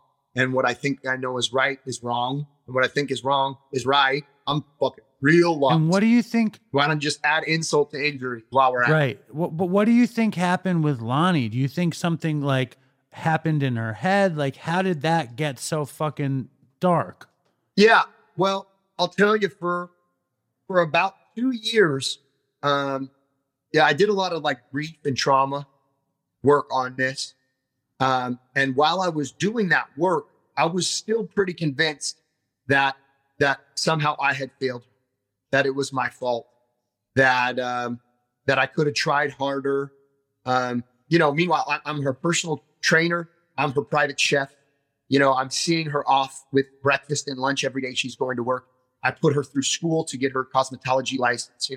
I'm paying off the debts that she has that are overwhelming her and making her feel less than. And, we're doing all this stuff. We're getting her acne scars removed. Like, in my eyes, she's just this queen. She's just this beautiful queen that deserves to fly. She's this swan that thinks she's the ugly duckling. And I was so obsessed with fixing her little issues that I couldn't allow myself to see how much more severe they were. Right. Like, as much as I want to help, it's a big lesson for me. Like, as much as I want to help people, as much as I want to be there for people, as much as I want to channel God's solution, and I want everybody to be happy, joyous, and free, even today, this is a big lesson. There's things I can't do, and because I was so obsessed with being able to be everything she needed, I couldn't see when she would call me from the doctor's office and say that all the girls were talking about her in the other room, and she could hear them, and that they were conspiring against her or making fun of her. She would do this on occasion, like I wouldn't say frequently, but at least twice a month, and or things like this. So at that time, I was making excuses for her. Like, okay, you've been stripping your whole life. All you know is ratchet women who are out to get you, caddy, bring you down. So that's what you expect. So, Right. I understand that. It's past trauma, but you're grown up now. You got a big girl job now. And, who cares even if they are? They're probably not, probably just hearing something, but even if they are, who cares? You're beautiful. You're a unicorn. Of course, they're going to talk bad about you, because they'll never be as good as you. I'm trying to apply, human aid to this deep spiritual wound. She would show up at 3:00 when I know she doesn't get off at 6 at home. She'd be crying.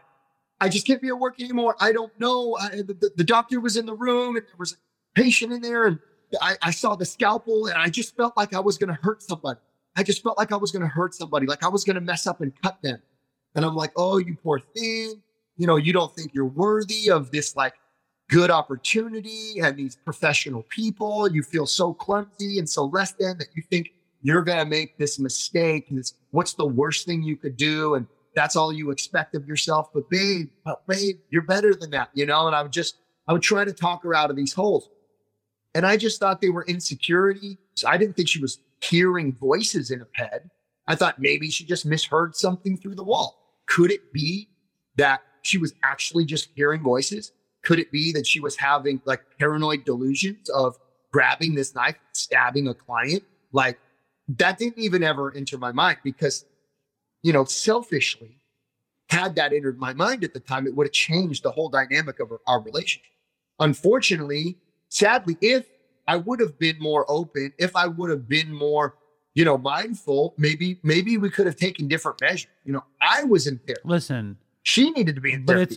She should have been in therapy. I was in therapy. It's also a we are not saints situation. You know what I mean? You can't. And also you're drinking and you're smoking pot. And then also that story post fight, you're hearing voices. You're hearing voices all over the place.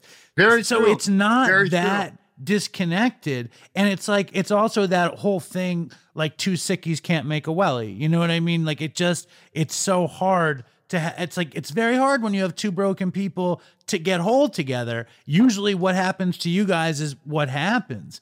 Now you look down, I wanted to get that backstory because like that bathroom story, when you see the tattoo 14 years to the day, that's some fucking cosmic fucking crazy shit.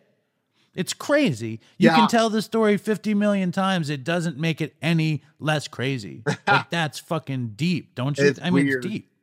Yeah, it is. And then so how long does the meth go after that? How long do you stay at this chick's house? And when did you get clothes? You show up at her house just in jean shorts. When did you get your clothes? Yeah, I got after Lonnie moved out of the house and my mom went back and got stuff. and mostly just bought new shit. You know, I had a little bit of money in the bank, not the cash that she stole, but a little bit of money in the bank. So when that girl showed up with the watches and the meth, I pretty much left with her that day. You know, I left with that girl that day, and that run went on for about a year. Yeah, about a year. Couple assault with the deadly weapons, robbed at gunpoint a couple times, kidnapped, freaking, I mean, stealing cars. Hold up. This is too much. Hold on. Who did you assault with the deadly weapon, and what was the deadly weapon, and what happened? The deadly weapon was a knife. So it's a really long story. I needed a ride, and I asked the crackheads on the side of the street for a ride. And they had to ask their boss for a ride. And the crackheads gave me a ride, and the crackheads attacked me in the car during the ride, trying to steal my money and my dope. And I fought back, and I beat them up. And the boss of the crackheads called me after that. And he's like, hey, I heard you handed shit. You standing up for what was yours, man. Okay, I fuck with you, man. Here's what I need. I need to order this much drugs. So I agree to meet him. And when the dude comes to pick up his dope, he's got this crazy 7-foot tall, ugly, like creature person with him. Woman. It was a woman. A woman. A large woman. I didn't want to say ugly creature woman. And she pulls out this telescopic baton, and he's like, you know what's up? This is the homegirl, such and such from da-da-da-da gang. And, you know, you're getting taxed, you know, for selling dope, like basically in our area. And we're going to take this. And, you know, I get into this gnarly scuffle. I get up and I grab the dude, wrestling down to the floor. I've been doing jiu-jitsu for years, so I know how to handle my own. I've been doing Muay Thai for years, and I'm choking the dude out, and then the girl's beating my shins with the baton. I can't hold on to him with that rear naked choke because my legs are off him now. She's beating my shins. That shit hurt. Ugh. He's on top of me, and we're fighting. We get this crazy scuffle, and, you know, he leaves, and then he's got all my shit. I just lost like $2,500 worth of shit. So somebody in the house is like, hey, I can introduce you to this guy. He's got a lot. He'll front you and you can get back on. I meet this guy, and his name's Wacky, and he's got clown tattoos all over his face, and he's from this CPA gang, Canoga Park, Alabama, and he's all overweight, half black, half Mexican, all tattooed up. He's shining up a gun. However, I heard you can handle this problem for me. He's like, yeah, man, you know, they just didn't hear who I am, man. You're going to get your shit back. You know I'm fucking with you, man. You're gonna get all your shit back, man. And I'm like, okay, cool. And so we set these people up that stole my shit, and it's a clusterfuck. And I'm waiting outside. They're supposed to do this deal and get my shit back. And they've been in there for 45 minutes. I knock on the door. I'm like, fuck this. I want to handle myself. And the dude answers the door with the gun. Like, yo, man, fucked up, man. We flush all the drugs because you not like, holy fuck. I hope you're happy, man. I'm like, what? Like, this is fucking crazy, dude. And then they all go scattering out of the room, and they take off. And I'm like, where's the shit? You know? And then he fucking puts me at gunpoint. He get in the car. He's like, yo, man, this ain't Hollywood, man. This is for real shit. You ain't about business. I'm taking all your shit. This is my dope now. This is my car now. And we've run out of gas. Got me at gunpoint. I think he was slamming meth in there because he was out of his friggin' mind. You know, he keeps just talking shit to me. He keeps putting the gun in my face and telling me what a bitch I am. And I'm waiting. I'm trying to play it safe. But I got this pocket knife on me, you know. So, you know, after we get out of the car and now we're in my Airbnb, this room that I'm renting, he's got my car keys in his pocket, and he's taking whatever he wants, man. And I waited for the opportunity, and I called him a bitch. And when he turned around and he pointed the gun in my face, I stepped through so the gun would be over my shoulder. I grabbed his arm on top of my shoulder. I locked his arm with my shoulder, my head, and my hand, so he can't get his arm away. And I had that knife in my hand behind my hamstring, and I just started going to town, man. And he got out of there. He went right to the hospital, and he gave a fake name for himself, and he told the cops, oh yeah, Jeremy Jackson from Baywatch, he stabbed me, he's a gangster, yeah, go get him. And before they could run his fingerprints to see who he really was, he left against medical advice. He ditched the hospital. Turns out he's wanted for a shooting at a party. He's a scout, he's been on the run.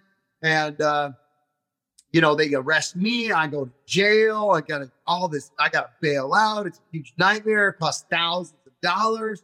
I'm just trying to stay alive. I'm just trying to eat. I'm just trying to feed these hungry fiends out here and, pay for my rental car, pay for my hotel room and stay high. That's all I need, man. Why does everybody taking my shit?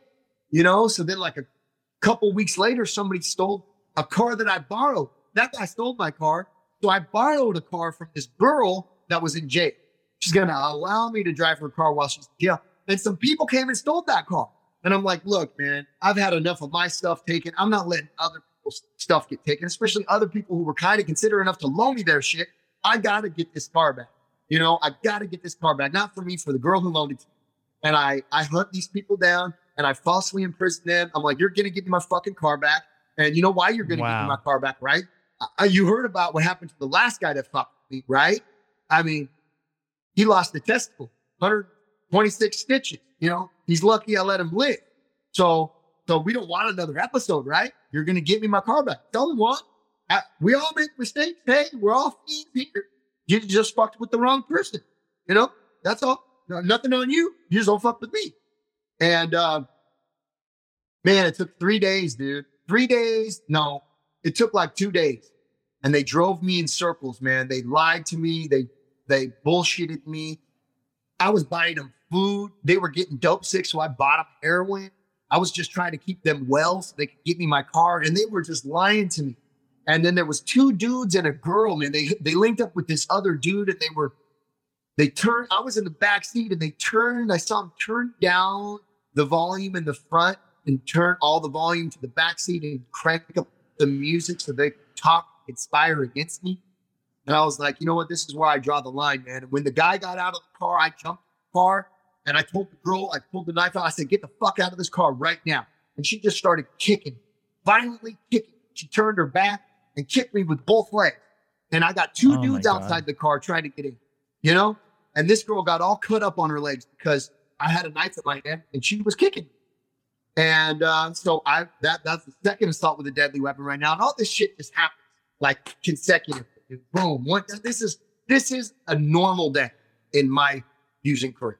Not even abnormal. This is just how it goes. It's just the second you add meth back to your life, all of a sudden you're dealing it and it's utter fucking demoralizing chaos, the craziest fucking shit. And it's also just even listening to you talk when you're so rational, so sensible, can make sense of everything.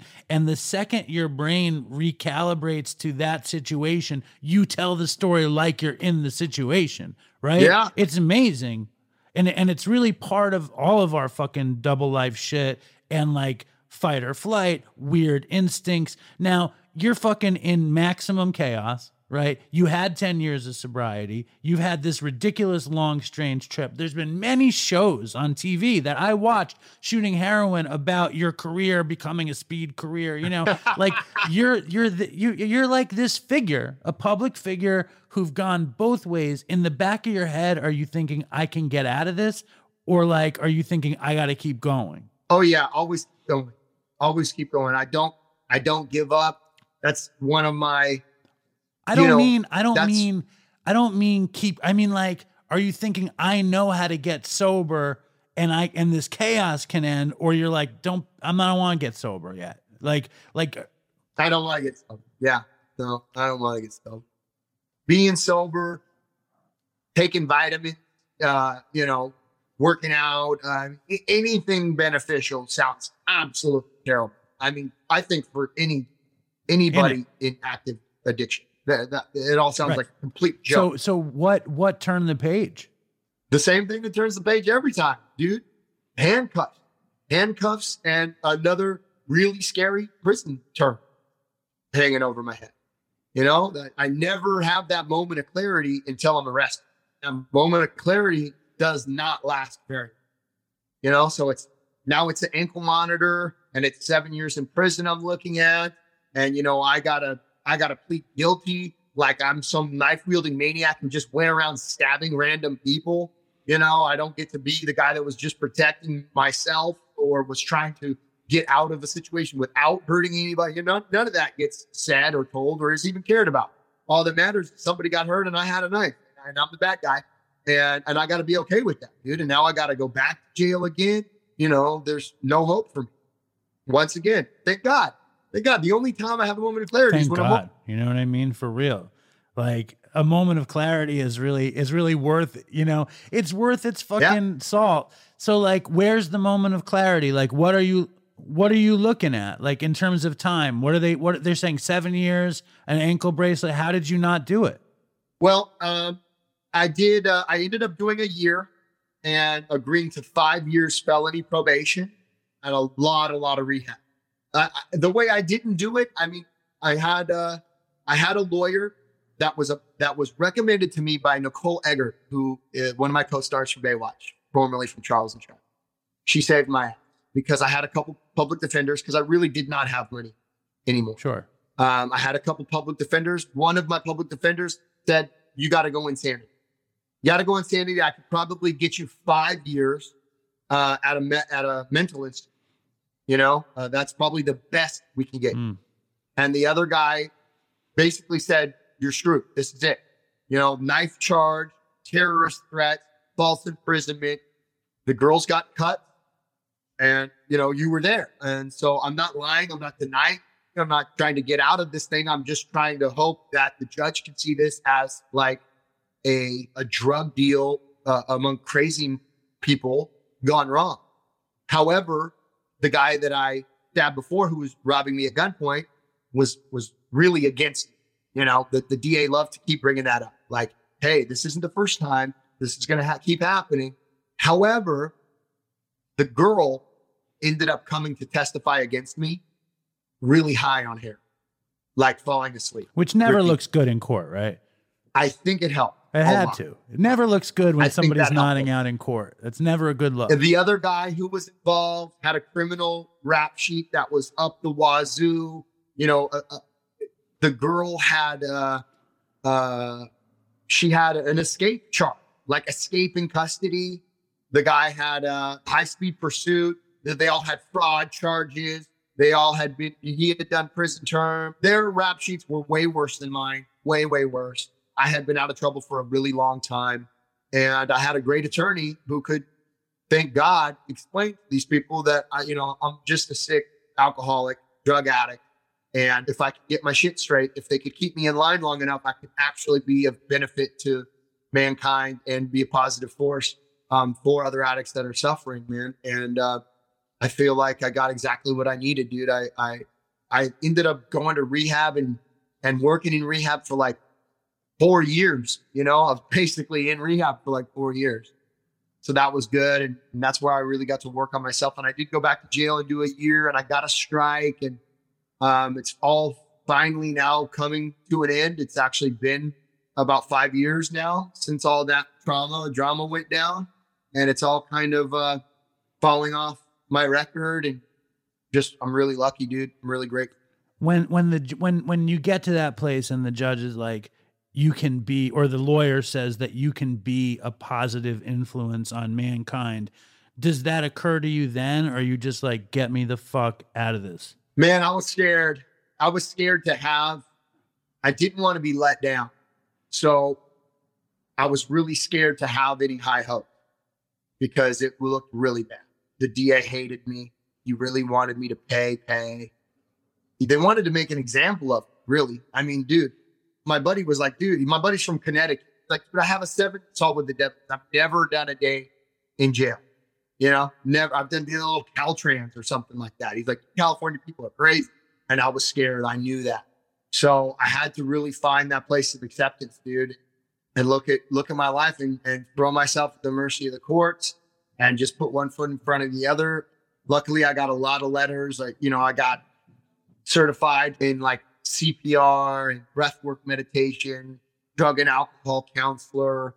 So when I got sober, I didn't think I was going to be sober. I never had 10 years though. You know what I mean? I never had 10 years. I was never a pillar of 12-step. So I really wasn't. And I kind of really am enjoying the program right now. Like for real. When you are in that situation and they're saying this guy could actually be a great beneficial person in the universe, are you ready to make the psychic change again, or are you feeling resistant? No, I wouldn't say resistant. Man, that egomaniac with inferiority complex comes up again and again, man. You know, it's like, I never know if I have what it takes, man. I never know if I can do it again or do it better. And, you know, I get ideas, man. I get ideas. Back then I had an idea. I thought I knew, okay, yeah, I'll work in rehab. That'll keep me safe and protected. And I'll do this and I'll do that. I really had no clue at that point, you know, and I like to have no clue every day. Today, I like to wake up and I like to do that set aside prayer, man, that I need a new experience today, a new experience of myself, a new experience of others, new experience of my brokenness, new experience of my recovery, and a new experience with God.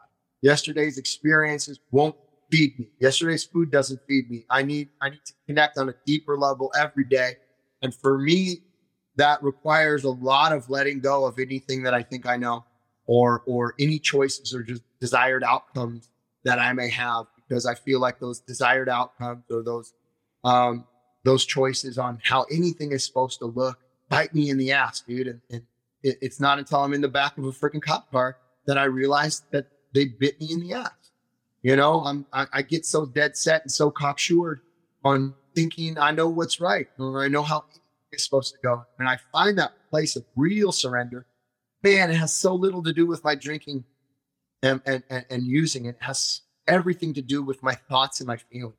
You know, if I can align my thoughts and my feelings with a greater good, with the utmost surrender, and to what I like to remind myself every day, to embrace the mystery, you know, embrace the mystery, man. And to be a part of and to go with this flow of the adventure, then I usually don't find myself dead set, cocksured, or let down, feeling lost or confused, because I never had any personal preference. I stay out of the results, and this kind of goes amazing. You're talking about a spiritual answer, like a spiritual program. And it sounds like you take it incredibly seriously, and it's required every day. That's the craziest part. It is required every day.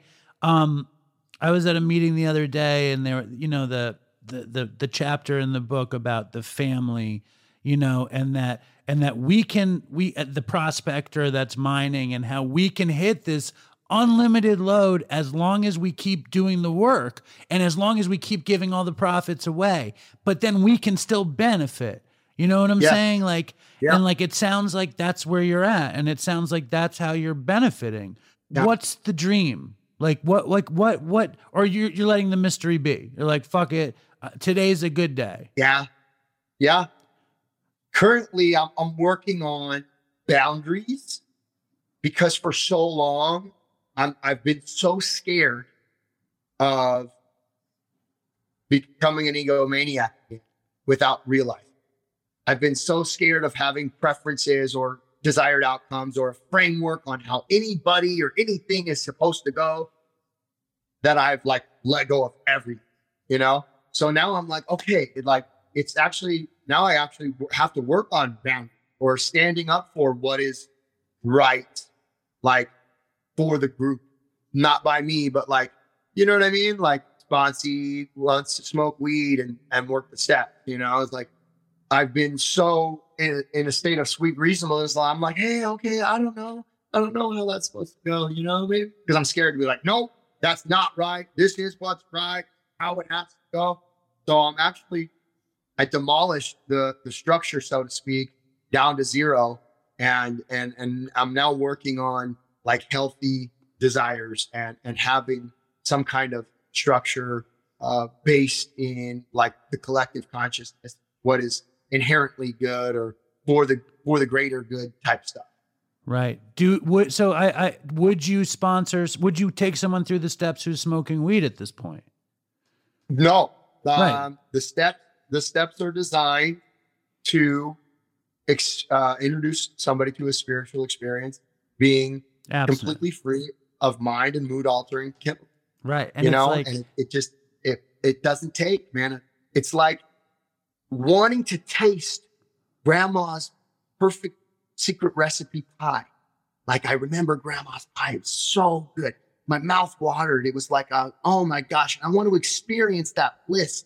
I want to relive that like grace and that, oh my gosh, that childhood freedom. And like, I could feel the summer day, the beating on my skin and the smell of the water from the hose, grandma's pie. But I want to do her recipe, but I'm just going to leave out the apple. right. You know, it's like, dude, it's not going to work. You know, it And just more- won't. Yeah. Right. For me, it's like, all right, you want to get high, you want to smoke pot and work the steps. It's like, great, find someone to do it because I can't do it. You know what I mean? Like, you know, Yeah. good luck. I hope it goes well. You know, like I want everybody to be happy, joyous, and free. I want everybody to experience fullness in their life. And I can't with weed. And if other people can, I think that's Exactly. rad. I'm actually stoked for them. I'd be stoked if I too. could too. So I get it. It's just not how it was given to me, not how my sponsorship family does it or believes in it. And I'm not going to remix No, the rest. I have a similar thing. I just looked up Lonnie and this story came out like last week that they found her in the street, totally, homeless, destitute, in trouble. And, what a terrible story. And I saw on your Instagram, like someone mentioned it to you, like Lonnie's out there and it's your fault, like basically. And it's like, so how do you carry that? You know, I blame myself for a long time. I really thought for a long time that it was my fault because I was ill-informed. I was under the delusion that we were fine, we were doing good. She was just insecure, and it wasn't until I saw some of those early pictures that she was home because her friends were reaching out to me and saying, "You got to help her, you got to help her," and I was like, "This is." Like my lawyer said, I've been doing this for 30 years. If you ever talk to that woman again, you're going to end up in prison. I've gone over her history. I've seen her criminal record. I've heard the audio recording she made. I know who she is. I know who you are. And these women will not rest until guys like you are in prison. Because if they can't have you, nobody will have you. And that scared the shit out of me. And it broke my heart because I was losing my everything. So therefore I had nothing, which was what sent me into a downward spiral for sure, because she had become my God. But I did a lot of work on it, letting go of this relationship that I thought was perfect. But then when I continued to see her on the street, I was like, wait a minute. It's like I could see the dirt on her arm from like the tape. You know how like you remove that tape, you go to the hospital and you take the tape off. I was like, oh shit, she's been in and out of hospitals. This is real. Yeah. This is not a hoax. This is real. And that when it hit, it didn't hit me until about 2 years after I hadn't seen her. It hit me. Oh my gosh. She was actually fully slipping from mental health. Those were real psychosis, psychiatric issues. It wasn't a little bit of insecurity. It wasn't a little bit of trauma. This is like real stuff. And at first I was really relieved, like, oh my God, it wasn't all my fault. Like I didn't fail her hazards. There's nothing I could have done to keep those pieces together. Maybe, just maybe, this would have happened to her years before had I not been around there to clean up all the messes. Oh my gosh, what a freaking, what a weight that was. Like, boom, holy shit. I was so crazy that didn't even realize how crazy she was. Holy shit. That I never could have carried her on my back. And of course I tried really hard. I had like a camera crew and a professional intervention team, because there's only one way to do that. There's only one way to help her, and that's to get her taken against her will by a psychiatric evaluation team and to get her 5250, which is an 8-day hold, and medicated, sedated, hydrated with antipsychotics. And after full stabilization and medication, taken against her will, kicking and screaming, sorry, you got to leave your shopping cart. Like, she's not going to go willingly. People have already tried. I can't go out there and club her over the head, drag her to a cave, stand there while she kicks dope. And I don't know what people expect me to do or want me to do, but it's a really involved process. that cost probably $100,000 to $200,000. I mean, she needs about a year of care, from psychiatric care to aftercare to outpatient care. I mean, she needs therapy. She needs medication. She needs a lot of stuff that I can't do without, I don't have the money for that. And, I didn't even have enough money to throw 200 grand at that probably in my heyday. It comes in, it goes out faster than it comes in kind of thing. But I was really working hard with a media outlet to procure free treatment for her in exchange for publication, get this whole thing covered. And I still have some potential opportunities for that. Although a lot of them canceled because it was done unsuccessfully already by somebody else. Somebody else already tried to help her and she denied the help. It's sad that people want to blame me, like as if because I lost my temper one night with her and threw a beer bottle through the TV and yelled at her, "What the fuck is wrong with you?" Right. That I sent her into this downward spiral. It's amazing how narrow-minded and how people like to blame and cast blame. However, I've been so blind in my life. I've been proven so wrong. I've been under so many wrong assumptions. I've been so sure of things that I have no room to cast any judgment on people who are thinking one thing. Luckily today, which, things like this haven't always been the case, I can take solace and peace that I know today my side of the street is clean. Today I'm not hurting anybody and that I didn't do the things that I'm being blamed for, and that I don't have any access to grind or process to bear with that. If I can be of help, I will be. I would be. However, it's not an overnight matter or something I can just snap my fingers and make it go away. Would I like everybody to, join together and put together a bunch of money to help her? That's freaking amazing. Do I feel the need to save her like I used to? Absolutely not. Am I happy that she's filthy and covered in piss and shit so no one rapes her? Definitely not. I wouldn't wish that on my worst enemy, no matter how dirty she is. Nobody deserves to live like that. And am I totally okay with people going off on a tangent about me? Absolutely, dude. Like, it would deeply bother me if I had something to hide, if I had some guilt left in me, Right. it would really bother me. But I've let go of those, that pride and that ego, that sense of self-esteem or security. Do I need everybody to know what I did and how hard I tried in order for me to be okay? Absolutely not. I can be okay right here, right now, even if everybody doesn't agree on it, because I know, God knows, my sponsor knows. Did I have ambition?